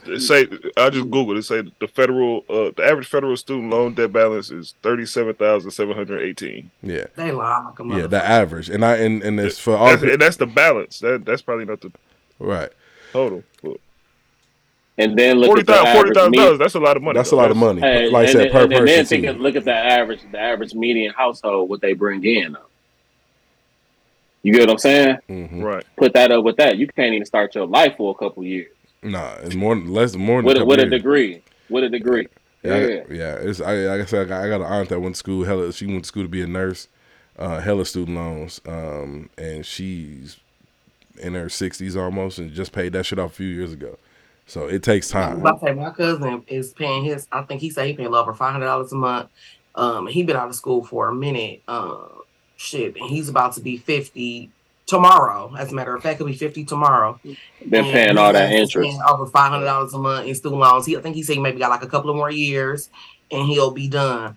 I feel like, okay, if you got it and you able to actually make those high ass payments and still sustain your lifestyle, absolutely pay that shit. Me personally, I'm not doing it. I'm not. Say the average graduate salary is around 45,000. That's you got it by state, fuck. but it seemed like the average. That is so disrespectful. There's no way I'm going to school and I'm getting all this debt and y'all only paying me $45,000. Like, that is so disrespectful, and that's just coming from somebody that went to school and I had to work my way up the corporate ladder, and here it is, the job that I'm in now. It's not even about what I know; it's the whole who you know. It wasn't even about what I went to school for. It wasn't even my full background. Like, I have enough experience, of course, to have gotten the job, but it wasn't a field that I was already in. It was a who I knew that was like, hey, I got somebody that I feel can do this job. She a good learner. She whatever. Can we bring her on? And I did my interviews, like 3 different people, grilling my ass. And that's how I got the job that I have now. Again, based off of a who I knew, not me personally. And that's the slap in the face for me. Like, I went to school. I did what I needed to do. I did all of this shit, and I had to get a job because somebody gave me a referral versus y'all not paying me what I'm worth just because that's y'all don't want to pay that. Like, that's bullshit. Like, it's disrespectful as hell. I can't. I mean, I think things done changed a lot now. Like, a lot of these kids now ain't with none of that shit. But we was always told, you go to school, you go to college, you get a job, you work. And I don't think it was never intended for everybody to be a success. Like, college ain't gonna make you no immediate success. And college is not for everybody. I tell that to my daughter all the time. Like, I'm not gonna force you to go to college, but I need for you to have a plan. Like, you can't graduate and think that you're going to kick it and be laying up with your little boyfriend and working at Foot Locker and you 20 years old. Absolutely not. You need a plan. You like to do hair. So do you want to go to school for cosmetology? What trade you want to, you have to have a plan. Yeah. So, but I'm not going to force you to go to a 4-year university, wasting money, getting in debt, and you really don't want to do the shit.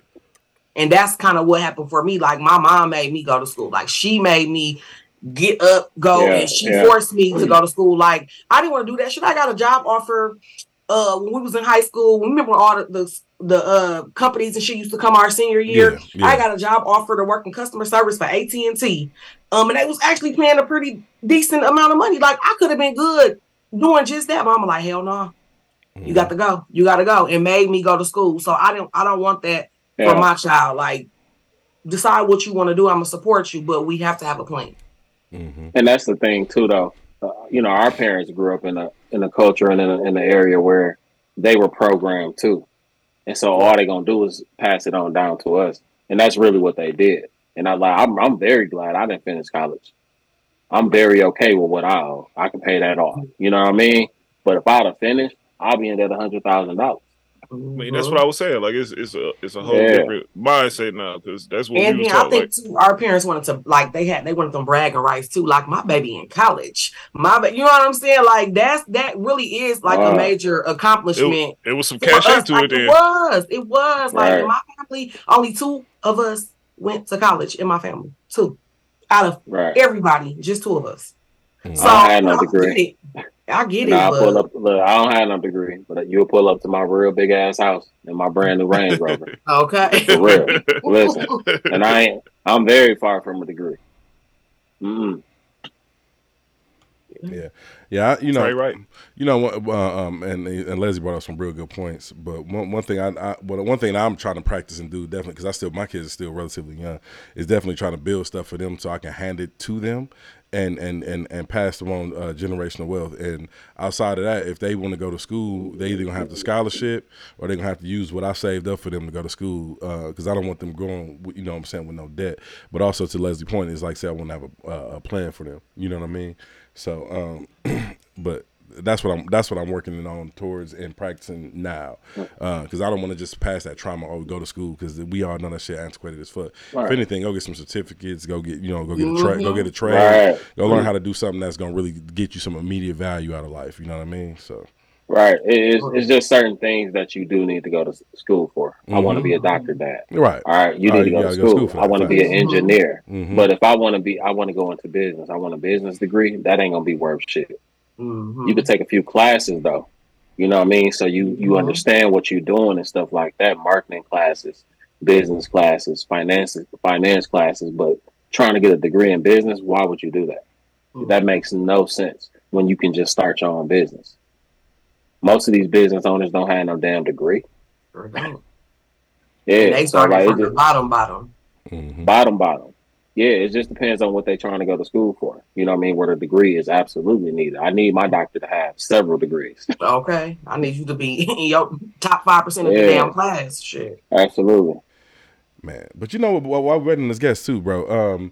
Man, it's this new series on Apple TV Plus that I've been watching with Lakeith Stanfield. It's called The Changeling. Have y'all heard that? I ain't started it yet. I got it. I will check it out. Man, that shit is fucking fire. Leslie, you watched it? Man, I love it. I love it. I was so mad. Don't spoil it for me, because I'm on episode 5. No, I was just gonna say I was just so mad when it first came out, because I watched it from the beginning. I was so mad that they just hit us with the 3 episodes and then they like, oh no, you gotta wait till next week. Oh, okay, wait a minute. Don't play with me like that. Man, hey, I gotta admit, dude, that since they stopped putting out full seasons, dog, that should be pissing me off now. I hate it. You know, I don't mind, bro, because like literally it like when they just drop everything at once. It's hard. It's hard to me. It's hard to. I mean, I'll run out of shit to watch. I'll put it like that. Like, you know what I'm saying? When binge watch that. Yeah, that's what. That's the way I consume though, because I don't have time to sit down and watch shit. So when I do, forgot. Like, I want to watch it all, because I'll watch 2 episodes, then I might not see that shit for 2 months. Well, I think I'm on the other end of the spectrum, because I don't have time to binge watch. So I like for shit to leave me some expectation. Like, I can watch one episode, like say episode of Yellowstone come out. It come out Wednesday. I might not even know that it came out, because I don't be watching the production and the marketing and shit, like whatever. So I might not even know the shit came out. So I might catch it Saturday, and then I'm like, oh, when I'm free, or Sunday when I'm free. But I seldom have time to sit down and watch 3, 4, or 5 episodes of some shit, like especially if it's an hour-long show. But back to the show, man. Like, whoever directed this shit, they fire, fam. Like, this some of the dopest this some of the dopest directing I've seen in a TV show, period. Like, so they killed that shit. But Lakeith Stanfield, fam, every time I see dude do something, I sing his praise, because this nigga is giving a masterclass in acting. I've seen so many range of emotions from this dude, from being a good father to being terrified to being traumatized to like everything. This nigga is giving a fucking masterclass in this series, fam. I'm telling you, this, if y'all ain't doing shit else, this is a must watch, fam. I promise you, it's really good. Even his little couple of minutes on in Get Out. Yeah, he cut up on that. Yeah, cut up on that quick little snippet. He's really good. Yeah. Everything he's been in, he usually. You know, I think in real life, but hilarious. At work, he's the man. Yeah, and I was gonna say I don't care how you feel about him, because I do know he's problematic. A lot of people don't too much care for him in real life and whatnot. But but acting wise, to the art though, that come to art. Yeah, he did. She said, "Well, yeah, work." Yeah. All right. Play them up, baby. That's play them up. He phenomenal though. Like he's serious. For real. He's really good. Yeah, bro. He's smart. I'm gonna check that out. I saw it on there. I gotta say it. Yeah. Check it out. And like it does teeter on the edge of like I don't say like horror elements, or like some people don't like witchcraft and that type of shit, but so it does teeter on that. But it didn't even feel like that, Leslie, watching the show, did it? Nah. The previews Mm-hmm. make it seem like it's like a scary movie. Like, I thought it was a movie. I didn't know it was a series. Mm-hmm. I thought it was a movie based off of the previews. Right. So it kind of made you feel like it was like scary. So I was like a little hesitant because I don't really like scary movies like that. And like you said, shit with like witchcraft, and I'll be like play around like that. But once I saw it, I'm like, oh yeah, this shit is good. I'm talking about hooked on the TV, like. He like I said, it was real good. Yeah, like I said, he's smoking that shit, man. But our guest is here now. I finally got him on.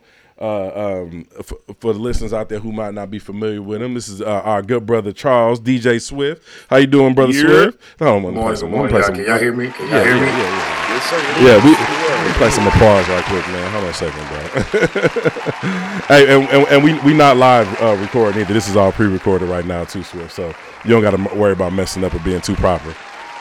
We good. Hold on a second. I gotta let my applause stop.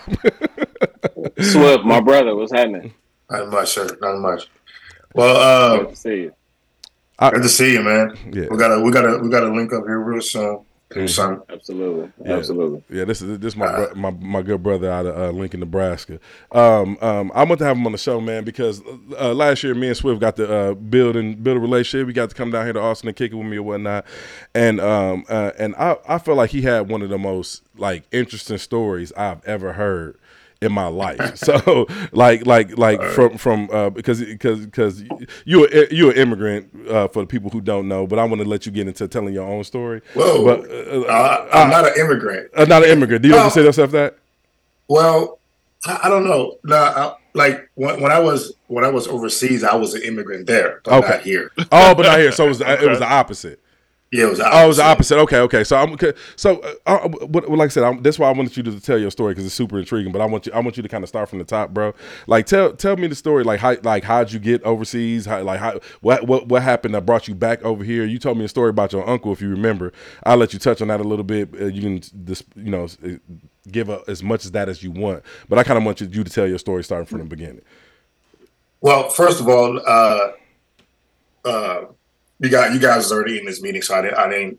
I already know Trey. Oh, my bad. I don't know. That's right, I did. Two people to the yeah. So yeah. You met Leslie. You met Leslie in Nebraska before. Yeah. Well, okay. Leslie has to do at the bottom, right? No, Leslie is our female co-host. Yes, we met. Oh yeah. We met at Gravity. We met at Gravity. Mm-hmm. That's right. Y'all was sitting over there. Y'all look like y'all was just having a good time. Y'all don't want to be bothered. Yeah, that was her. Listen, man, it was the first time. I'll probably be just really, okay. I really seen a group of black people just sitting over there enjoying the music, drinking, socializing, and not doing the mostest with the whatever. You know what I mean? You guys, it's like if I was just chilling somewhere else, I could figure out that y'all was from out of town. Because y'all was just sitting there socializing, having a good time, and we call that sophistiratchet. Yeah, we sophistiratchet.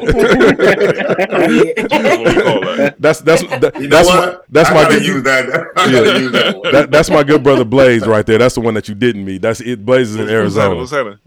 I'll meet you, bro. I'll be out there soon. Yeah, he'll be out there. Word. Yeah. So, my name is Charles Breeze. I go by DJ Swift.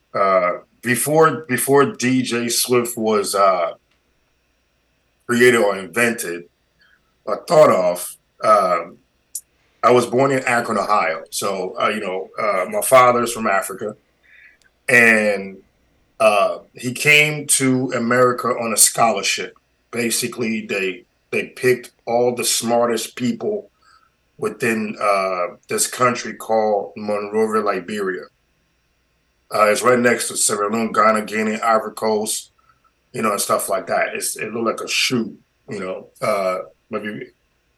So my uncle was part of the government, and before I would say because I was in Africa when the coup d'etat happened, but he was in the military and they pushed this program where all the smart people get to come to America to go to whatever, university to acquire some education that can go back home and be a key member in the government. So my father came up here. He went to Akron, Ohio, of all places. He went to Akron University, and of course, he met my mom. One thing led to another. Here I am. But his path ended, and he had to go back to Africa. Well, that my mom, at the time, back in the 80s, man, drugs was cocaine is a hell of a drug, Right. So they didn't have that relationship that parents should have had, but he left. I was here. Things got really rough for my mom, and she tried to give me away. She tried to put me up for adoption. My grandmother heard the news, and she took me away from my mom, and she called my dad and said, "Listen, you got to come get your kid, or else, he's gonna end up in the system." So my father came up here and took me back to Africa. I was 4 years old when I went to Africa.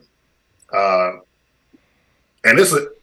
when I got there, man, it was a beautiful place. When I came back home and when I was living when I moved to Philly after Ohio and Kansas City,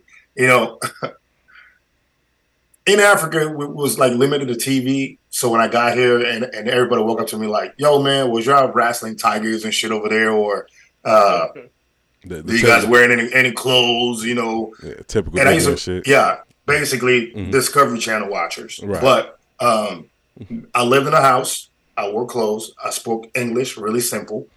If I'm around my family, I can literally switch my voice just like that. And to the point you would hear bits and pieces of it, but it's like real simple English. We don't emphasize on the words. We don't do anything. It just flow. Mm-hmm.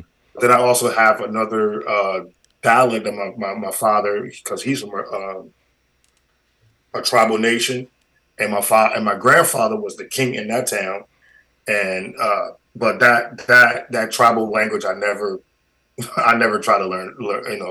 It's just too complicated to learn. I learned the basics. I want to go to school. I want to eat. I want to drink, and my name. Mm-hmm. I feel like that was a survival.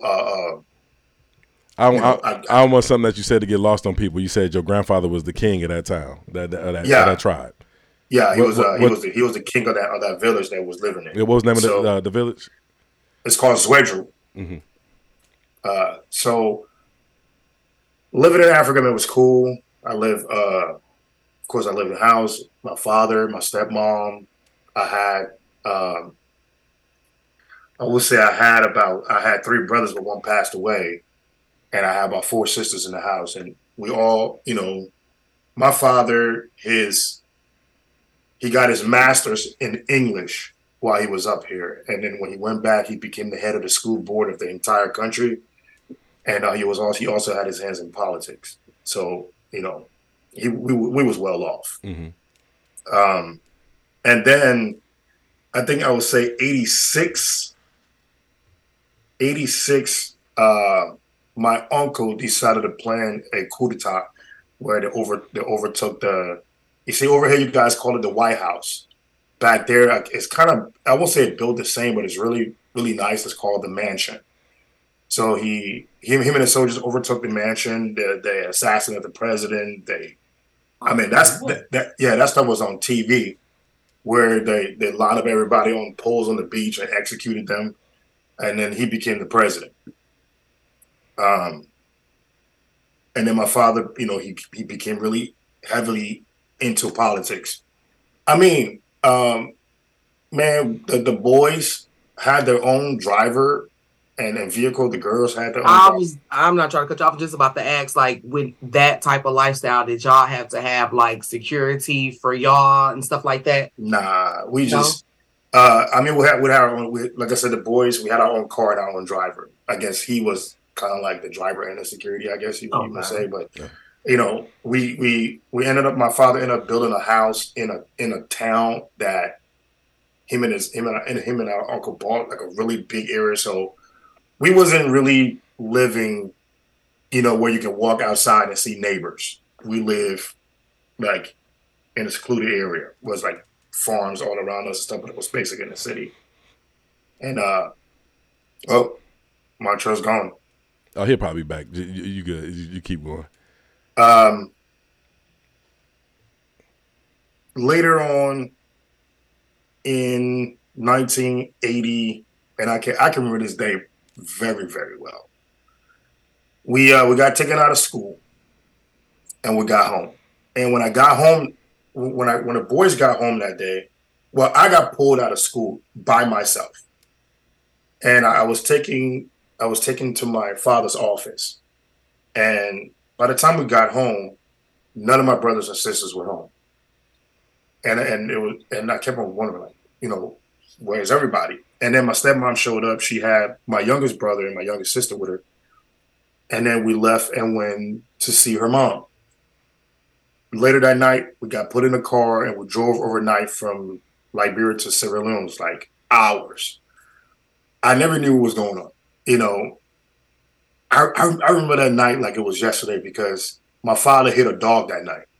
And I remember my mom was in the back seat and she was telling him not to stop, just to keep going. So from Sierra Leone, we waited a day, and then we hopped the plane, and then we went to Nigeria. And then it was when I was told that there was a war going on, and it was about to hit the inner city. So I lived. My father stayed. I didn't know where my other family, my brothers and sister were. At the end of the day, is a stepmom.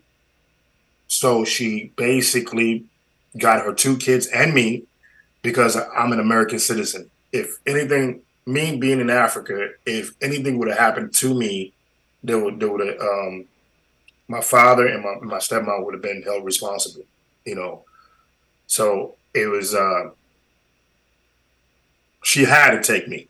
Mm-hmm. But if I wasn't, I would have got left behind. So we're in Nigeria, and we lived there for a while. And then I went from Nigeria, things wasn't really working out. We went to Ivory Coast. It was an all French-speaking country. And then my stepmom gave me away to the family. And I remember me going to that house. And when I got there, I was probably 10 years old, 10 or 11 years old. If you can help me out with something, what was who was the family that she gave you to? I don't know. Oh, it was just a random family. Just a family member from my father's side. Oh, on your father's side, okay. Yeah. So when I got there, normally, like in the house, that's how I know how important my father, were at the time. So we got there, and of course I was told I was staying there. So here's the African thing.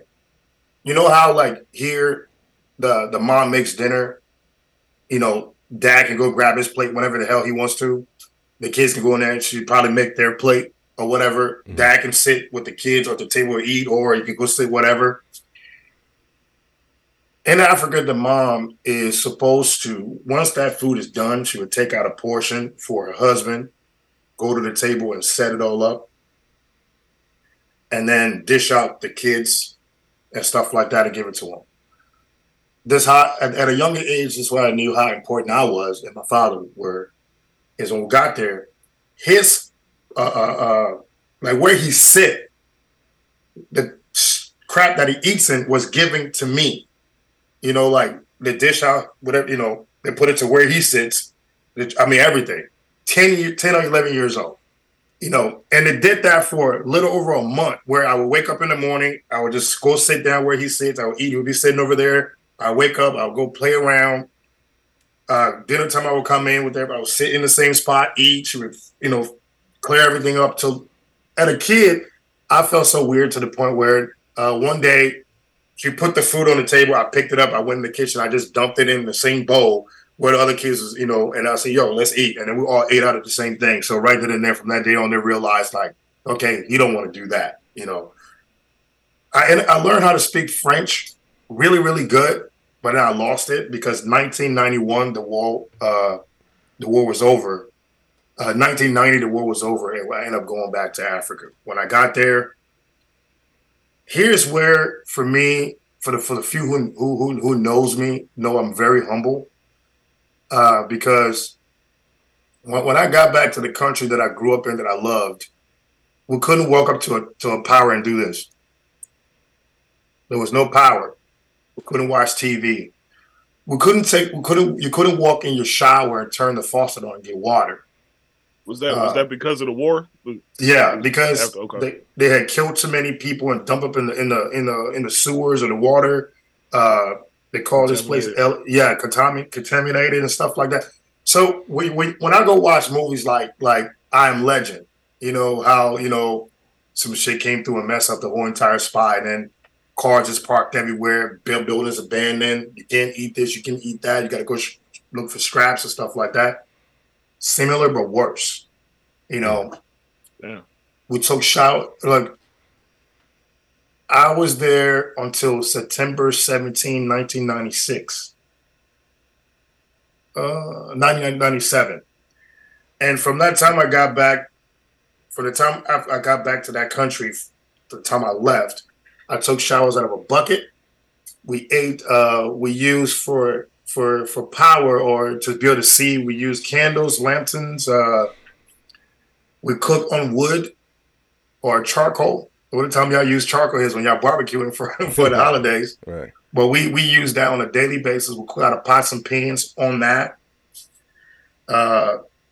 It was really different because you, as a younger age, you grew up in a big ass house. You have your own maid, your own driver, your own car. Your father comes in from work.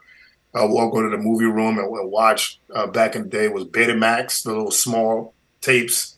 And then it went to So when people say you from Africa and think I lived in a village, when I start talking about my childhood, it'd be like, oh my God, it's like a slave from America was sent by, I forgot the president. His last name is Monroe.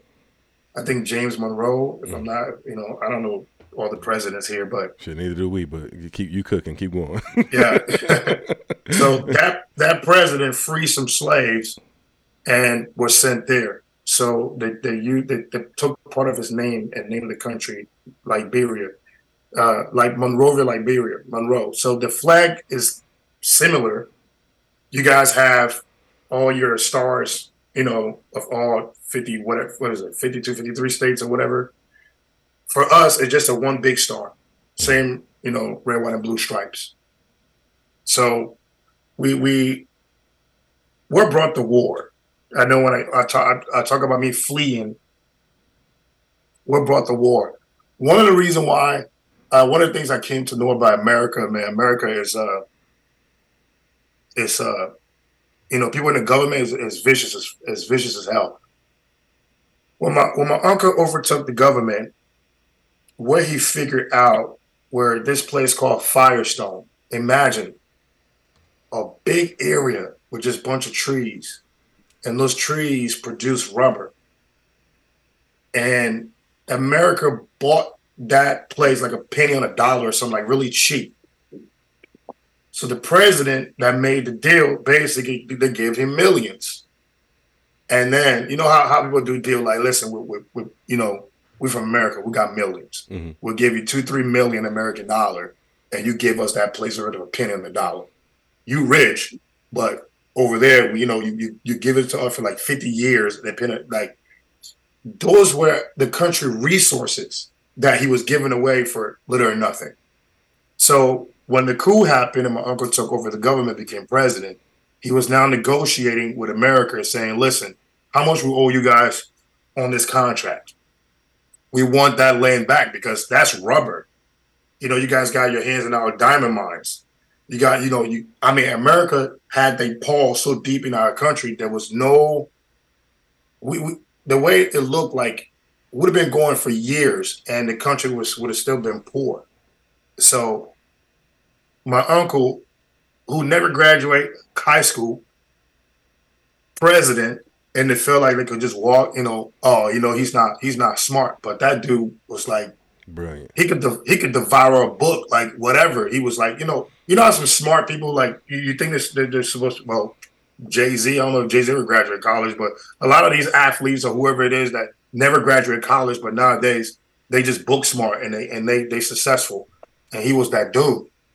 So he dug. I mean, he built things. He put the country to work. They acquired diamonds. I mean, they acquired so many resources that he sold it and got the money back, and he was now about to purchase that money making land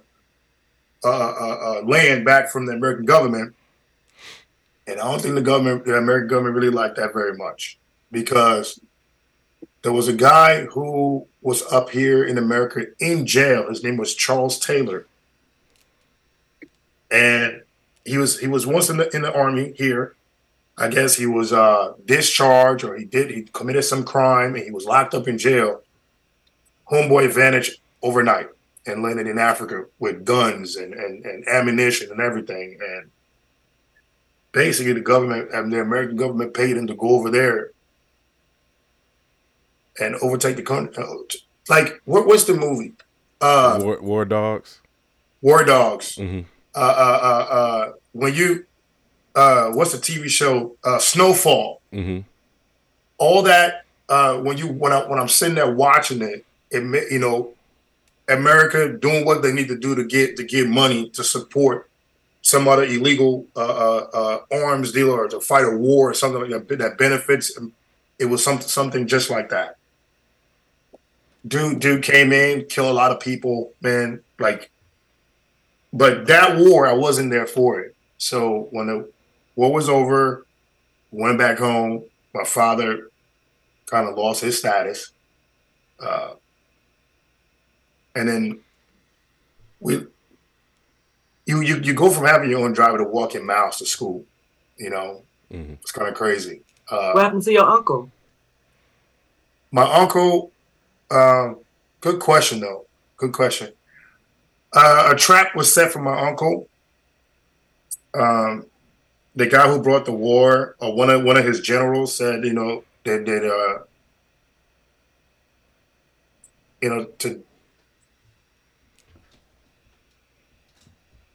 he needed to go somewhere so they can do peace, so they can talk peace, and it was a trap, and they captured him and tortured and killed him, and recorded it. It's actually on YouTube. I can literally go to YouTube right now and type in his name, and it'll pop up. Oh my God. So, well, I was actually playing that day in Ivory Coast when it sent someone to fetch me, I guess. And when I got to the house, my stepmom, my auntie, the man of the house, and his wife, they was waiting for me out front.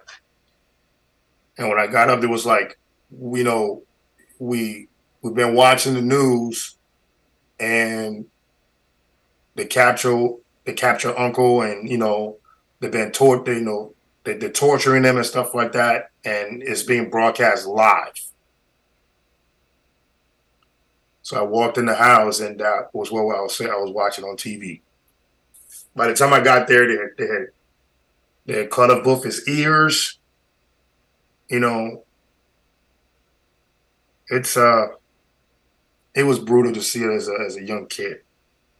Ooh, talking about to make me cry. Right, that's brutal to see as an adult. And they broadcast that on TV? Yeah. Shit. Yeah, they broadcast it on TV. He was the president. The movie, what's the movie? I can't think about it. It was like, it's three parts of it, and it's Gerard Butler, where the first one overtook the White House. Then the second one, he was somewhere in London, and then they captured him, and he was like, "Yeah, I know some." Don't let White House down. Don't let them kill me. You know, if you have to kill me yourself, do it, because I don't want my death to be brought up on YouTube, where somebody can just go to YouTube and pull up. See, you know, I don't want my boy to have to live through that. That was real, because that's exactly what happened. You know, like, if you want, you know, nowadays what's not on YouTube. So, you know, we end up, like the war was over. I went home. Life was different. Walking to school. Uh, I found this out later on that my late grandmother, step grandmother, whatever, my sisters, my stepmom, mother, and sister told her, uh, not the fact that you guys are not making enough money anymore, and I was the favorite because I was an American child. That has to change, you know, because if anything, he would pick his American son over your kids. So her goal was to fuck up my life.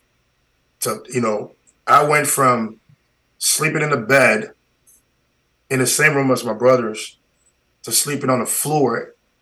And when I say living room, most living room here has a couch. It has carpet. Our living room was different. It was just a table, hard table and chairs, because, things weren't different.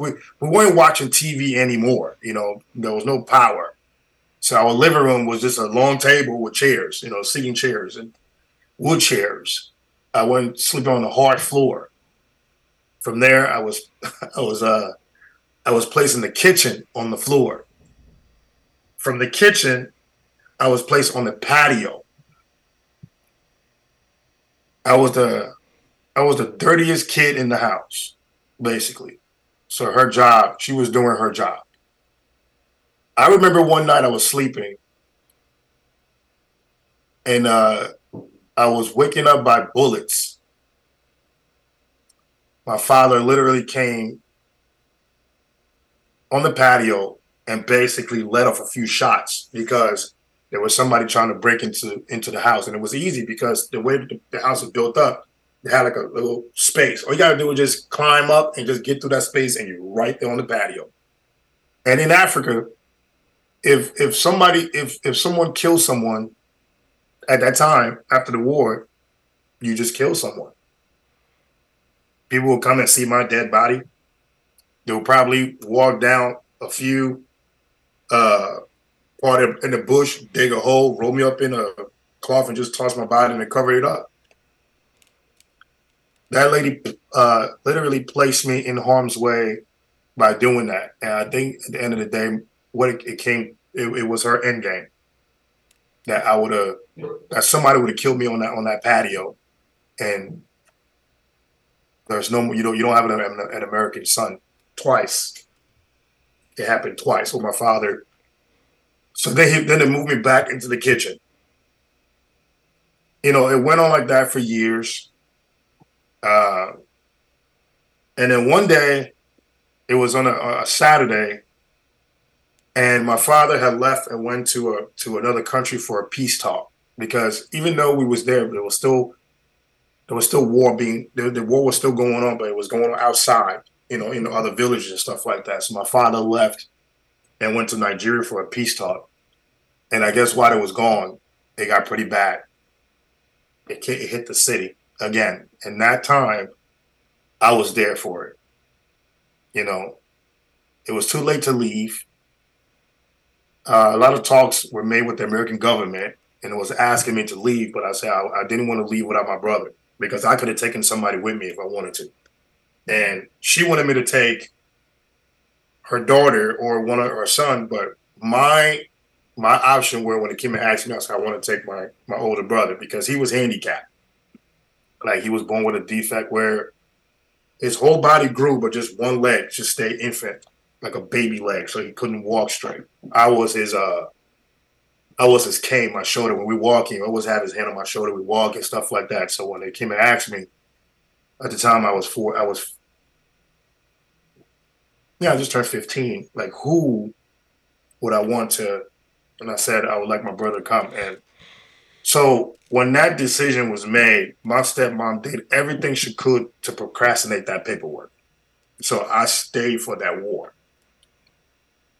And I remember us being in the car, fleeing to the army base. People, we hit a street where bullets was flying. Like you could hear shooting and you just hear bullets flying. And I was in the back we had a little station wagon, and I was in the trunk of the station wagon, but you can still see out the window. I mean, bullets was flying. So we got to the Army base, and talk about chaotic, was taken to the general home, and the idiot house is like the tallest house. You had to climb a whole shit of stairs to go to his house. It's like a target. So they were just shooting that thing all day. So he said, "Okay, we're not safe up here." He placed us with one of his lieutenant and his family. So we left that night and went over his house. Now imagine being on an army base where the sole purpose of that war is to capture that army base. So sometimes we'll be given 48 hours. And for 48 hours, they are shooting, they are bombing that base. Like you can be walking with someone, and by the time you look, the person is on the ground because straight bullet. My cousin died like that. We always playing soccer, and a straight bullet came and hit him. He ended up dying 2 days later. I remember sitting on a porch, clowning with my brothers, and all of a sudden we just hear, "Whoa." So the thing is, when you're hearing that sound, you have to look up to see where it's going to land because you can see it. So if it's landing somewhere, you got to run the opposite direction. It just I forgot what it's called. When you're watching those Vietnamese movies and they grab that crap and they just chuck it in that thing and then they take cover. Mortar fire. Yup. Mm-hmm. They were sending them things in the army base like hotcakes. I mean, the home in front of me got bombed. The man, rest in peace, man. The lady, her father was one of the funniest and nice guy. The thing dropped in the house. I saw him. That thing threw him out of the window. You know, I made friends with people that are on the soccer field. 2 days later, I see them carrying their bodies in wheelbarrow. That's the reason why today I've been back home since '97. I have never owned a gun because the shit that people do out here for just I lived it. The shit people do on TV, like we'll watch those war movies. I lived it. I own a gun someday, but I don't know. After that, I came back home. And I was placed. So my stepmom procrastinated so much that when the war was over, my uncle, who lived up here, sent for his daughter. Now I call her my sister because we grew up together. She lives in Kansas City now, and we came back home together. So I was living with my uncle. You know, you're in America.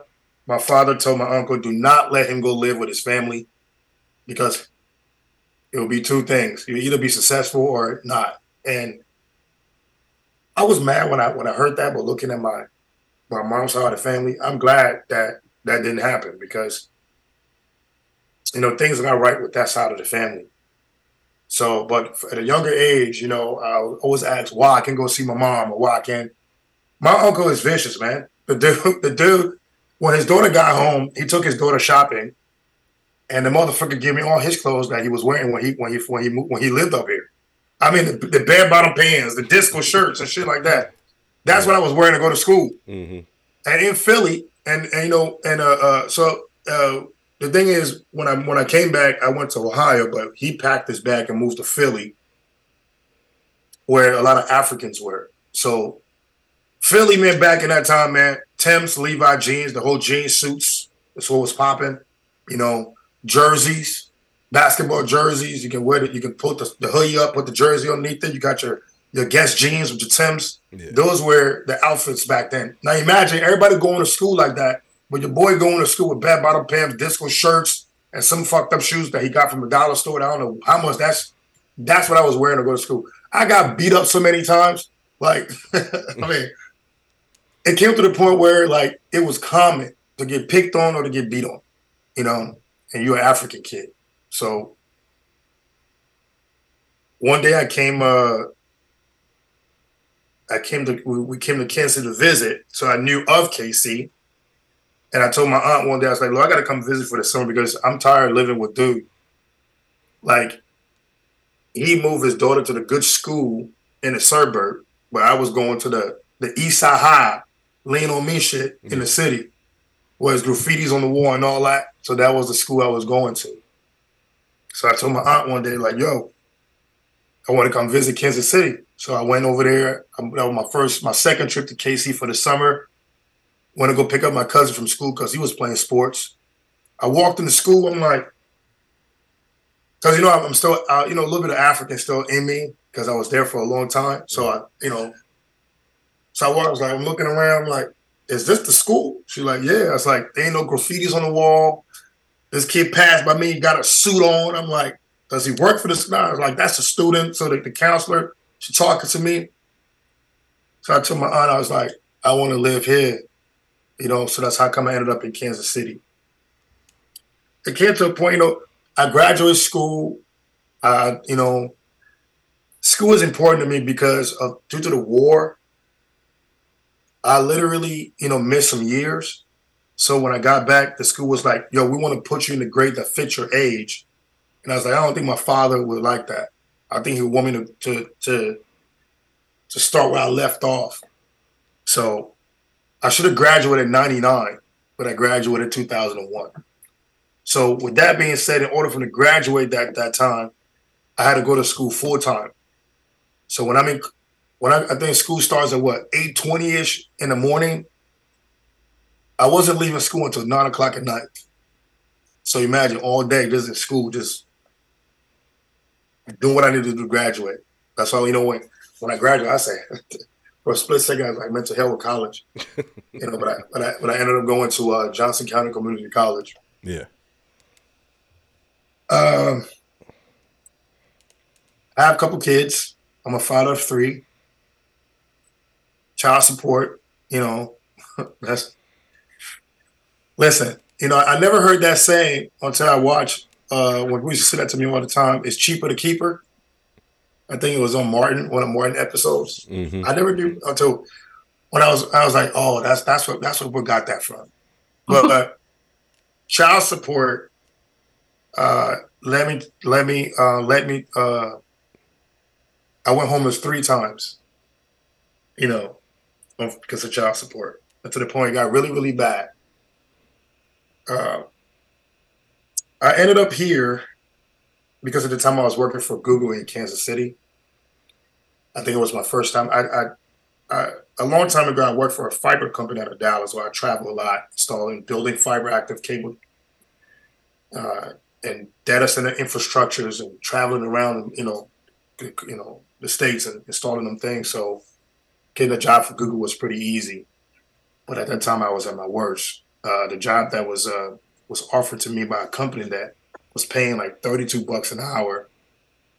They offered me the job, then they snatched it away and give it to somebody else. Then they called me back and was like, "Yo, you got the job, man. Listen, we're gonna snatch it away and give it to somebody else."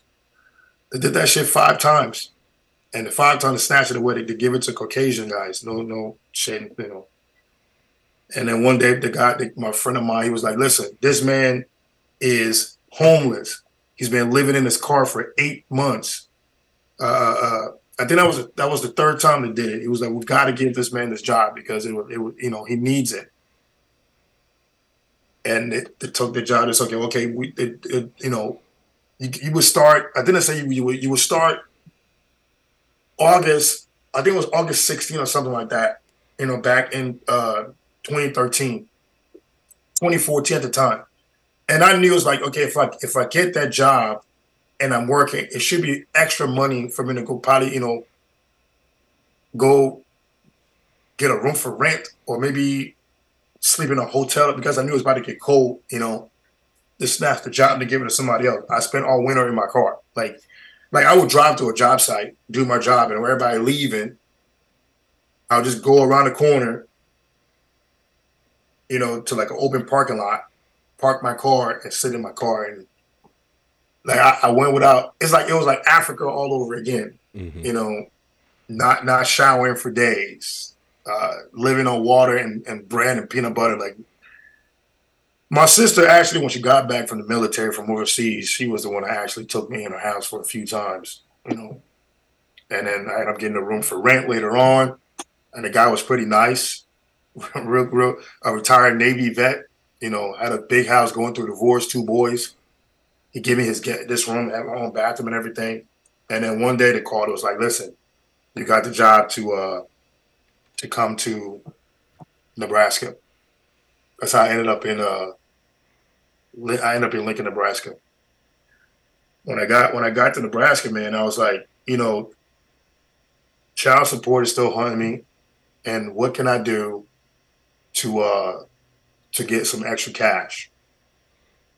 Back in 2011,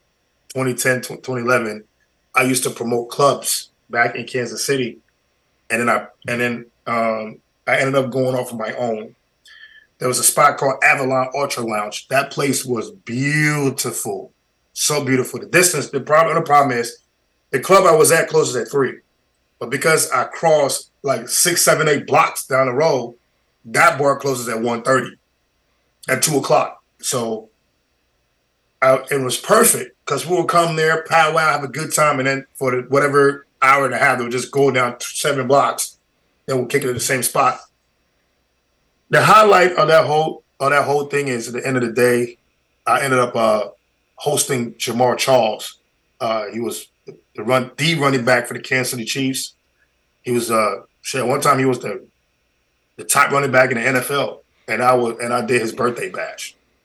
I got the call. It was like, yo, we heard you the promoter for the club, and Jamar Charles wants to do his birthday party there. He wants you to come meet him at a spot downtown. Went up and met him. Cool dude. I think I still got the picture on my other computer to this day. So I used to admire the DJ that I had, and then one day I was like, you know what? So when I moved up here, I was like, look, I got to pick up something else to fill the time to get extra cash. And then I was like, you know what?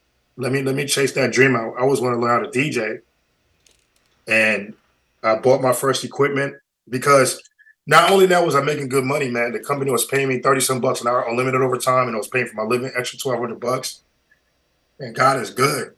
God is good. Mm-hmm. I was going to get my own spot. I was paying my child support on the regular. I remember one day, man, back then it was so hot, and I was walking home from work, like Kansas City, Missouri, to going to Kansas.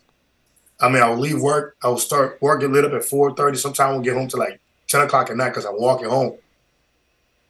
And then one of these days, I walked past this dealership, and it was a Chrysler 300, and it just came out. You know, that body style, I look like a what is it now? Rolls Royce, the square, like a Rolls Royce Phantom. Yeah. And but this one was a 2013. And I was like, dude was like, you want to test drive? I was like, bro, I can't. I'm walking home, man. You see me sweating here in this heat. I said, I don't know, I can't afford that. But I said, one day though. One day. And right now I own that car. It's parked in my garage right now. So God, yeah. You know, God is good, man. But I bought my first DJ equipment. I went around Lincoln asking Lincoln, like, yo, even like DJ KB, D-Love. I even went to Rozell's spot when it was Zell's Lounge, try to get in on there. It didn't really happen. And I met this white boy. His name is Jeff Witt. Jeff Witt was the one that actually plugged me up, man. He put me at Brothers. And then Brothers told him, yo, he really nice mixing music. And then he said, listen, we're gonna do the Rail Yard for the Husker Game Days 2017. And in the Rail Yard, he introduced the whole Rail Yard to me. And then I started DJing. Fast forward now,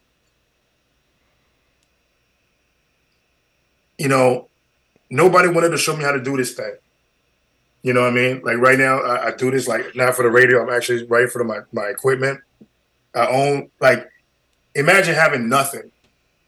Now I own a bunch of equipment. I just started my wedding business called Platinum Vibe DJ Wedding Services. I work for 2 radio stations now. I work for Red 94.5 in Lincoln I do that mixing Monday to Fridays.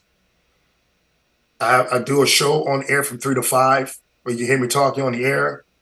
And I recently bought a house. I'm in my, I'm engaged. Yeah. know, Blessings on top of blessings. Yeah, I'm engaged. She's upstairs right now. I can't. So due to the fact that I live in Omaha now, I had to do my show out of Power 106.9 in the building over here. They caught me talking and caught me mixing one day, and now I work for Power 106.9. So like the marathon, I kind of I got the Crenshaw hat on, for a reason, because one day it was so hot that I pulled up in the gas station just to go, underneath the thing, just to get, and this dude walked up to me. He had this seed in his hand. I think I still have that CD to this day. And he walked up to me. He's like, "Yo, man, you want to buy this CD?" I'm like, "Bro, if you look in the car, you see my blankets, my shoes, my clothes. The car is thick. It looked like, I'm a hoarder, but I'm actually homeless, man. I don't have no money to buy this." I was like, "But who the artist?" He was like, "Is this cat out of California? His name is Nipsey Hussle, and he just released this new album called The Crenshaw. He was selling the album for like $100. Basically, he bootlegged the damn album, and he was selling it for $50. So I was like, I don't have $50, bro, at all. I don't have it." He was like, "Well, what you can spare?" I said, "I got $10. He was like, so he hands me the Crenshaw CD. I popped that CD. I listened to that CD from 2013 all the way to 2000. When I moved up here was December 14 of 2015. That CD played in my car every day.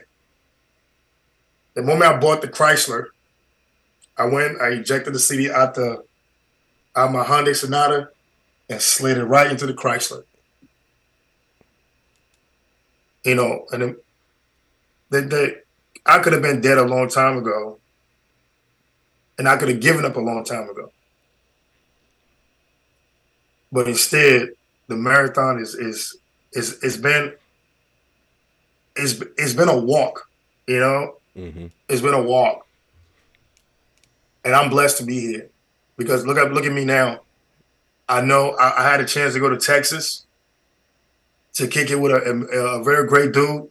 Invited me to his home, cooked us an amazing breakfast. Drove us around.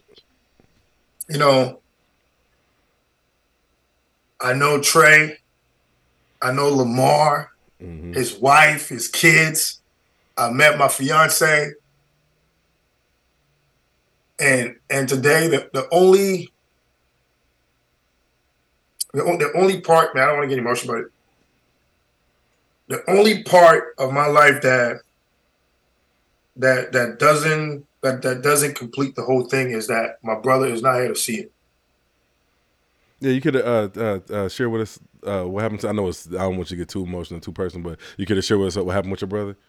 So when I left Africa, and they got bad again. So my father ended up, after that war, when I left, he became head of state. So for a short time, he was the president for a little bit. And then they give him the job. They call it Minister of State. But basically is what you guys call it, Secretary of Defense. Mm-hmm. Wait, you got the president, vice president. Who's next? That's the Secretary of Defense, right? Secretary of State. Yeah, Secretary of State. So he became the Secretary of State.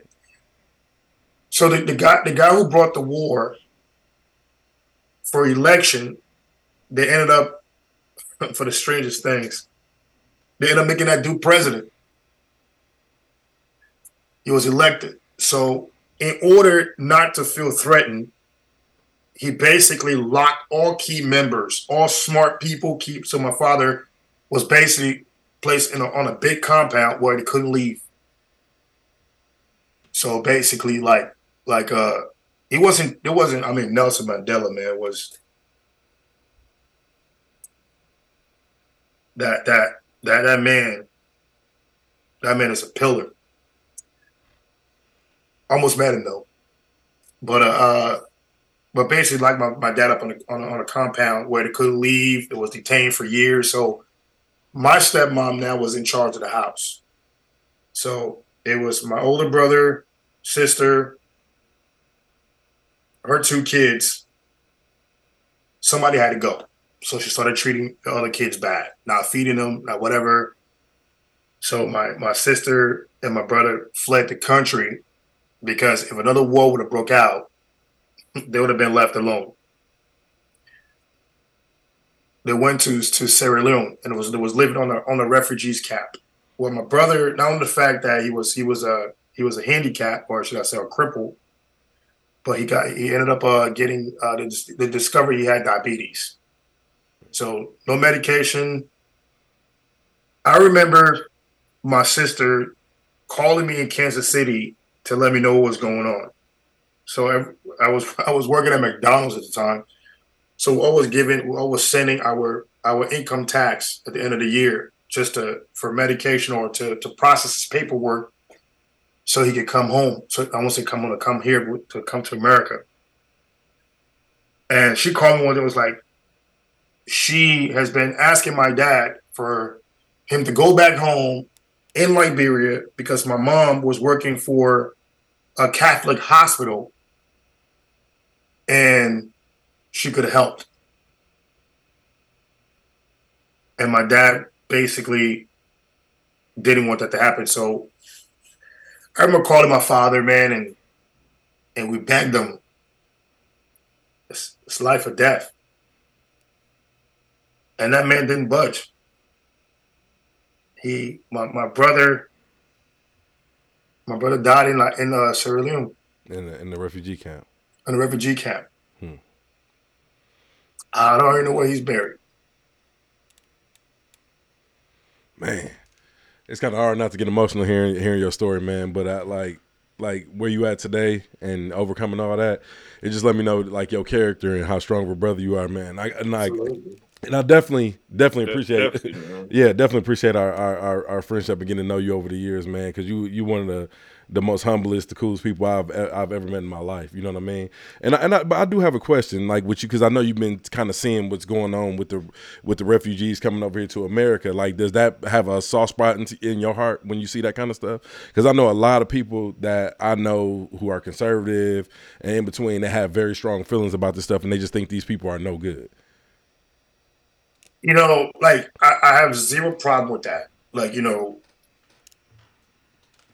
to this day, I walk around knowing that I could have been, and the thing is, okay, like here in America, right? Like you get it at a certain age, 18, you probably go off to college, 21, you get back home, your parents say, look, you got to go do something with yourself.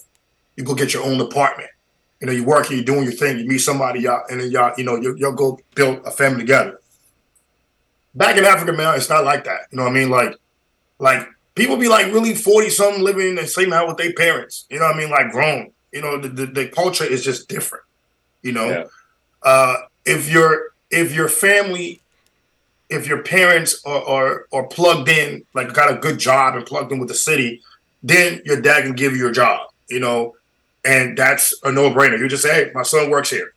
There's no application. There's nothing. You just bring him to work once and say, hey, your job is to do this. You're going to get paid what you're going to get paid.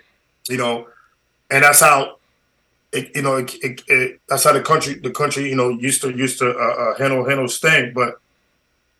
But here, man, like what bothers me is people will get that opportunity to come up here, to make something, to change themselves. And then they follow the wrong path and give other refugees a bad name. Like in Philly, a lot of people and I also say my country because my father's from Africa. I walk around all the time saying I'm the original African American. Mom is American, dad's from Africa. But all kid aside, man, there were, like, people, Africans in Philly has gotten deported. There's a high number in Philly and Minnesota that have gotten deported back to Africa because they come up here, they robbing, they stealing because they got that dog mentality now. They kids who was in the war, who had to literally pick up a gun to fight for their life, got a chance to come up here and they're still trying to live that life. So they pick up guns, they rob and they're doing this. And oh wait, you're not from here? You got a green card? Denied. You go back home. So, but then I see other people how they get treated in the system here, and it breaks my heart. Which is like in Lincoln, I see a lot of Africans and stuff like that, man, who just want a chance to go to school, to get an education, to get a better job, to support their family back home. Then I meet others, and I be like, you're gonna get deported, just straight out the gate. Like when you actually, just one guy actually got called it. Like every time you go, he like Main Street, when I DJed Main Street for a couple of years back in Lincoln, like this dude would go to the club every night and have a fight. I told him dead to his face one day. I said, you're gonna get deported. And the last time I asked, he got deported. Listen, man, like America is great, bro. Like it can be great. It can change people's lives, but it's just I realize now it's what you do when you come up here, bro. That's, you know, It's mentality, man. yeah, it's that mentality what you do when you come up here. And refugees, man, like it when I see a refugee, like, and you come up here and you waste your life, right? And you could find a hidden talent and you waste your life. That could have been my brother's trip. Mm. You know, like that was my mindset for a long time.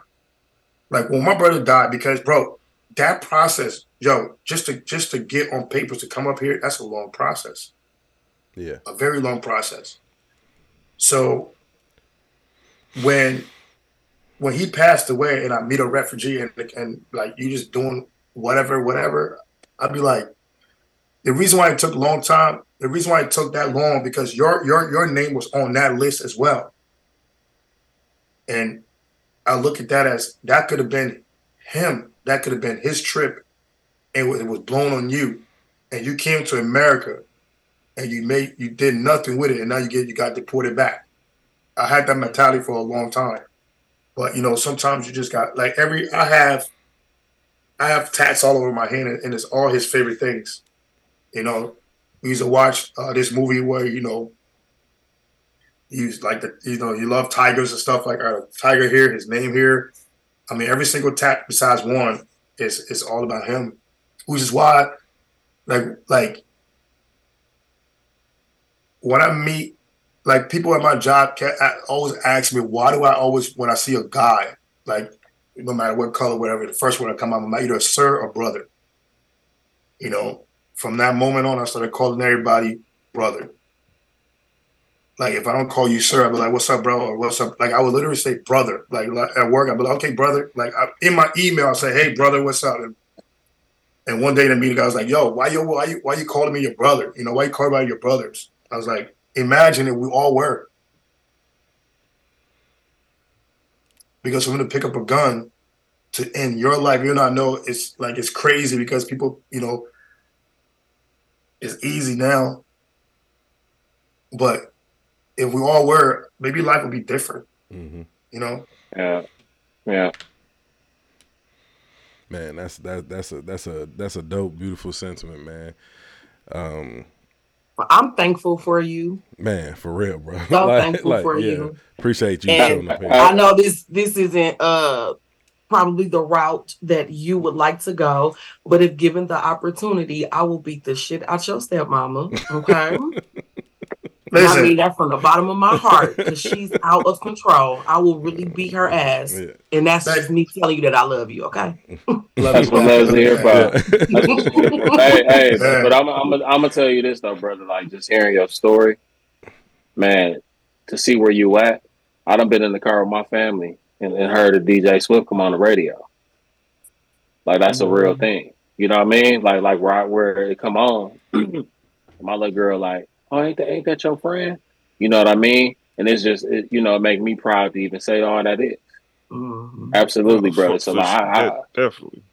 Man, I hear you on the radio. Salute, you know what I mean? Salute to you, man. And it make me feel like I just feel so ungrateful right now. Yeah. I feel so ungrateful right now. The stuff you've been through would have broke a lot of people, man. No. All right, so absolutely, baby. I kept this part. So hidden talent. You know, I never knew what that was. One of my favorite movies is this movie called A Bronx Tale. I don't know if you guys seen it before. Robert De Niro, where Robert De Niro's son witnessed a gangster kill a dude out in broad daylight, and the kid didn't snitch. And then the gangster took the son on Robert De Niro's son on his wing. I watched that movie the fourth day I got back to America.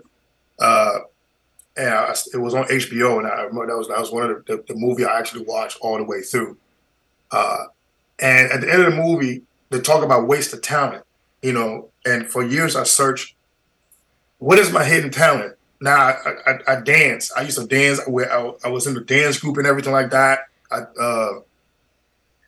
almost went on tour with Tech N9ne at one time, but I missed that trip. But I told my hidden talent was dancing, and then I picked up this thing where I asked a lot of people to help me, like people who I admired, like people back in Kansas. I was like, "Yo, can you help me? Show me how to DJ?" And everybody said, "No," like just blew me off. YouTube. Everything I learned today is off YouTube because other DJs download their stuff on YouTube. They talk about how to do stuff like that. And when I moved to Lincoln, like 2015, 2016, I sat up all 2016. Never really DJed heavily like that. 2017, I got that spot at Brothers on New Year's Eve for the Husker game that was in the rail yard. Fast forward to 2019, I got signed on a contract to work for Red. I was doing DJing heavily every weekend. Now I'm doing weddings. I went to a weddings expo. I got this new sick DJ booth with the entire thing is a TV screen. First ever made. And I went to a wedding expo, man, and it went crazy. Where next year I'm hoping to just stack up. But which is why I was gonna holler at Jay, my man Jay over here, because I might be needing some stuff for. I don't know if you guys can. I'm gonna try to get it to the camera. But that's Cox work. But the whole entire thing is a. But the whole entire thing is a TV screen. Yeah. But this thing I grew to love, man. Nobody really, you know what I mean, showed me. And 5 months before she died, she felt bad that she tried to give me away. You know, I was having a heart-to-heart conversation. And she's like, the reason why I didn't come around as your mom when you got back home because I felt bad that I tried to give you away. And it was my responsibility to take care of you. And we talked, and I was like, you know, my life, you know, everybody's life has ups and downs, you know. But we here, you know, I went through a lot. And the conversation was being had when I was like here in Nebraska, and I was, you know, had a little bit of a name for myself. And then she was like, "What? So what are you doing now?" And I was like, "Well, I work for this company, but I'm a DJ now. You know, I'm doing it. I love it and stuff like that." My mom was a DJ. Your biological mom? Yep. Wow. She had her own show. She had her own show on the internet. Like when I want to go visit, she showed me. She would just sit, go on the internet. She would talk. She would play. You know, it was always R&B music and 90s, 80s. You know, slow jams and stuff like that. She would talk to people. Like she wasn't like on the turntables or some DJing, but she did it at her own computer. Like she would talk to people. She had the most smoothest voice ever, man. Like she's a person like you'd be mad at your mom, but she would just when she come to you and just she could just say I'm sorry, baby, and it's just done. You know. Yeah. 5 months later, right, yeah, and then she died right before COVID. Yeah. I got a call. Like I remember, like I was just talking about it too. I was like, I'm going to go see my mom, here real soon. I was at a gate 25. I was sitting there with a few friends talking, and my phone rang. Now I know when a call comes from Ohio that late, like 11 o'clock, it's never good. And my heart just went straight to my mom. Like it was ringing, and I was with Valencia at the time, and she was like, "You gonna answer it?" I said, "I gotta sense it's bad news. I think it's my mom. She had another stroke again. It's not good." And the moment I answered that phone, my cousin Danielle was crying. I said, "My mom was watching TV, and on her favorite couch. And I guess she had another stroke on the couch." So like people do this thing because they love it. Some people do it because of the money. Some people do it because of both. But at that moment, I knew I'd do it for a whole lot of reasons. One, it's my hidden talent because it was my mom's. Two, it saved my life. Three, I love the fuck out of this thing. Mm-hmm. And I went Power 106.9 threw me to the wolves. And they had a concert here for Ice Cube, and it just said here. I remember seeing that concert. Yeah, it was like here. You get a DJ for 2 hours. Let's see what you can do. By the time I left the stage, it was offering me a job. And that was that was recent too. Wasn't that just a few months ago? Yeah, a few months ago. Yeah, I actually I took a picture with Dub C. If that's his I don't know which one is it that I found out they kind of fell out.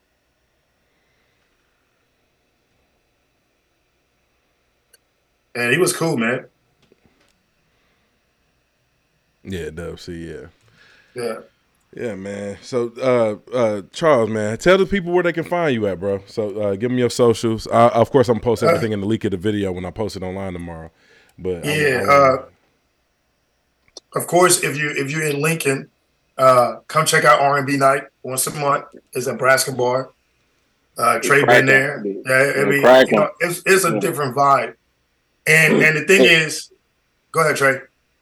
I was going to say it's an adult vibe. Yeah. That's what type of vibe it is. It's an adult vibe. Ain't going to be no fighting. It's going to be good music. 90s R&B, hip-hop, you know what I mean? Early 2000s. It's just a good vibe, man.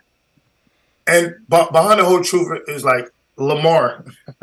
Like clubs, my brother, Lamar don't come out no more, man. He's like another brother that I met where it's like, he gives the best advice. Like, I'm in love with my fiance. Like for me, I got love for everybody, but it's at a certain level. Like Lamar is, like I said at my birthday, he's the missing words in my thoughts. Like I'll be thinking about something, and I'm like, okay, let me call Lamar real quick. You know what I mean? And we'll talk and we'll chop it up.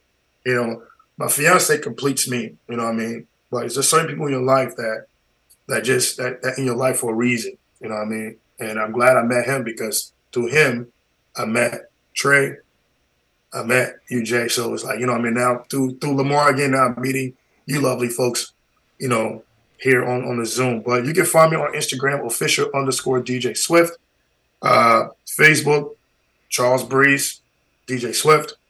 And you can, if you want to catch me on the radio, Monday through Fridays, from 3 to 6.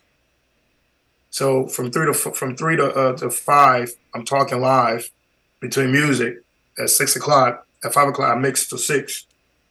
And then Wednesday, Thursday, Friday, I DJ live on Power 106.9 from 5 to 6. So I can, you see the time there, like Lincoln, 5 to 6, Omaha, 5 to 6, because, you know, the cool thing is sometimes you won't catch Power 106.9 in Lincoln. You got to have a really damn good car to catch it. But if not, man, like, you know, radio is radio. Like you can do 50 things. I can be DJing live at 5 here, live at 5 there, live at 5 over here. You know, it's just the exposure. Mm-hmm. So, but catch the mix, man. You know, so tap in and hopefully one day I can go DJ in Texas. Yeah, we gonna get you there, man. This is a platform that we are working for to build for everybody, man. That's why I want to have you on. I knew you had an extremely powerful, motivating story, man. Like I said, I appreciated every moment of this. Definitely appreciate you showing up, man. And like I said, everybody, y'all check out Swift. Like I said, I'll post his socials in the link, the podcast, and the link of YouTube, so y'all can check him out and reach out to him. Man, if y'all don't got nothing else, I'm gonna wrap this up, brother. I'm gonna put a button on this because I can't follow that up with nothing. Right. Man, thank y'all, man. Thank y'all for having me. Like I catch the show all the time on YouTube, and sometimes I would tap in on it on Instagram when you leave the little clip. Mm-hmm. Y'all be going at it, bro. Y'all listen. You know when I'm sitting at work and stuff like that, you know, I got the 3 monitors at work and stuff. So like on the screen over here, I would just tap in on the Instagram. I'm on YouTube and just have that joint be playing. And I'll be sitting with these headphones on. I'll be dying laughing. Everyone, what are you laughing at? I'll be like, you don't want to know. You want to know? No, tell him. Shit, tell him. Fuck that. Tell him. It was an episode where you know you was talking, Jay, and you had to stop, and because Trey was doing something over there, he like, no, wait. It was a screen. Like his screen was half over here. Like he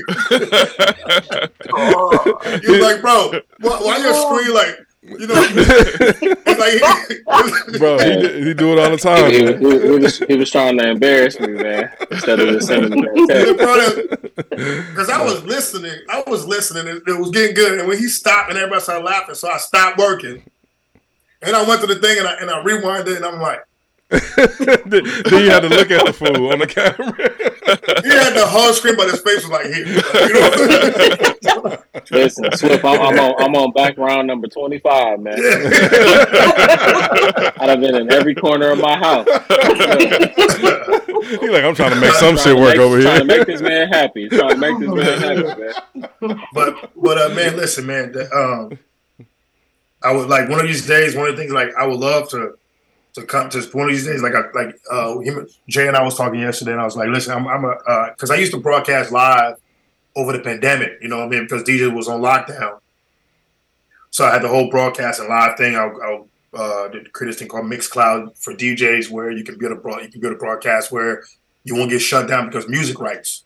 So I got the whole giddy up, and one of these days, you know, like I would love to come showcase the talent on your network, on your platform, And sooner or later, man, there's a school, there's a lady I'm talking to where I'm hoping to go, and where I can show a bunch of kids how to DJ and stuff like that. So, like, you know, appreciate God. You know, I guess my end of the day is hate. If you have hate in your heart, you know, because I had it.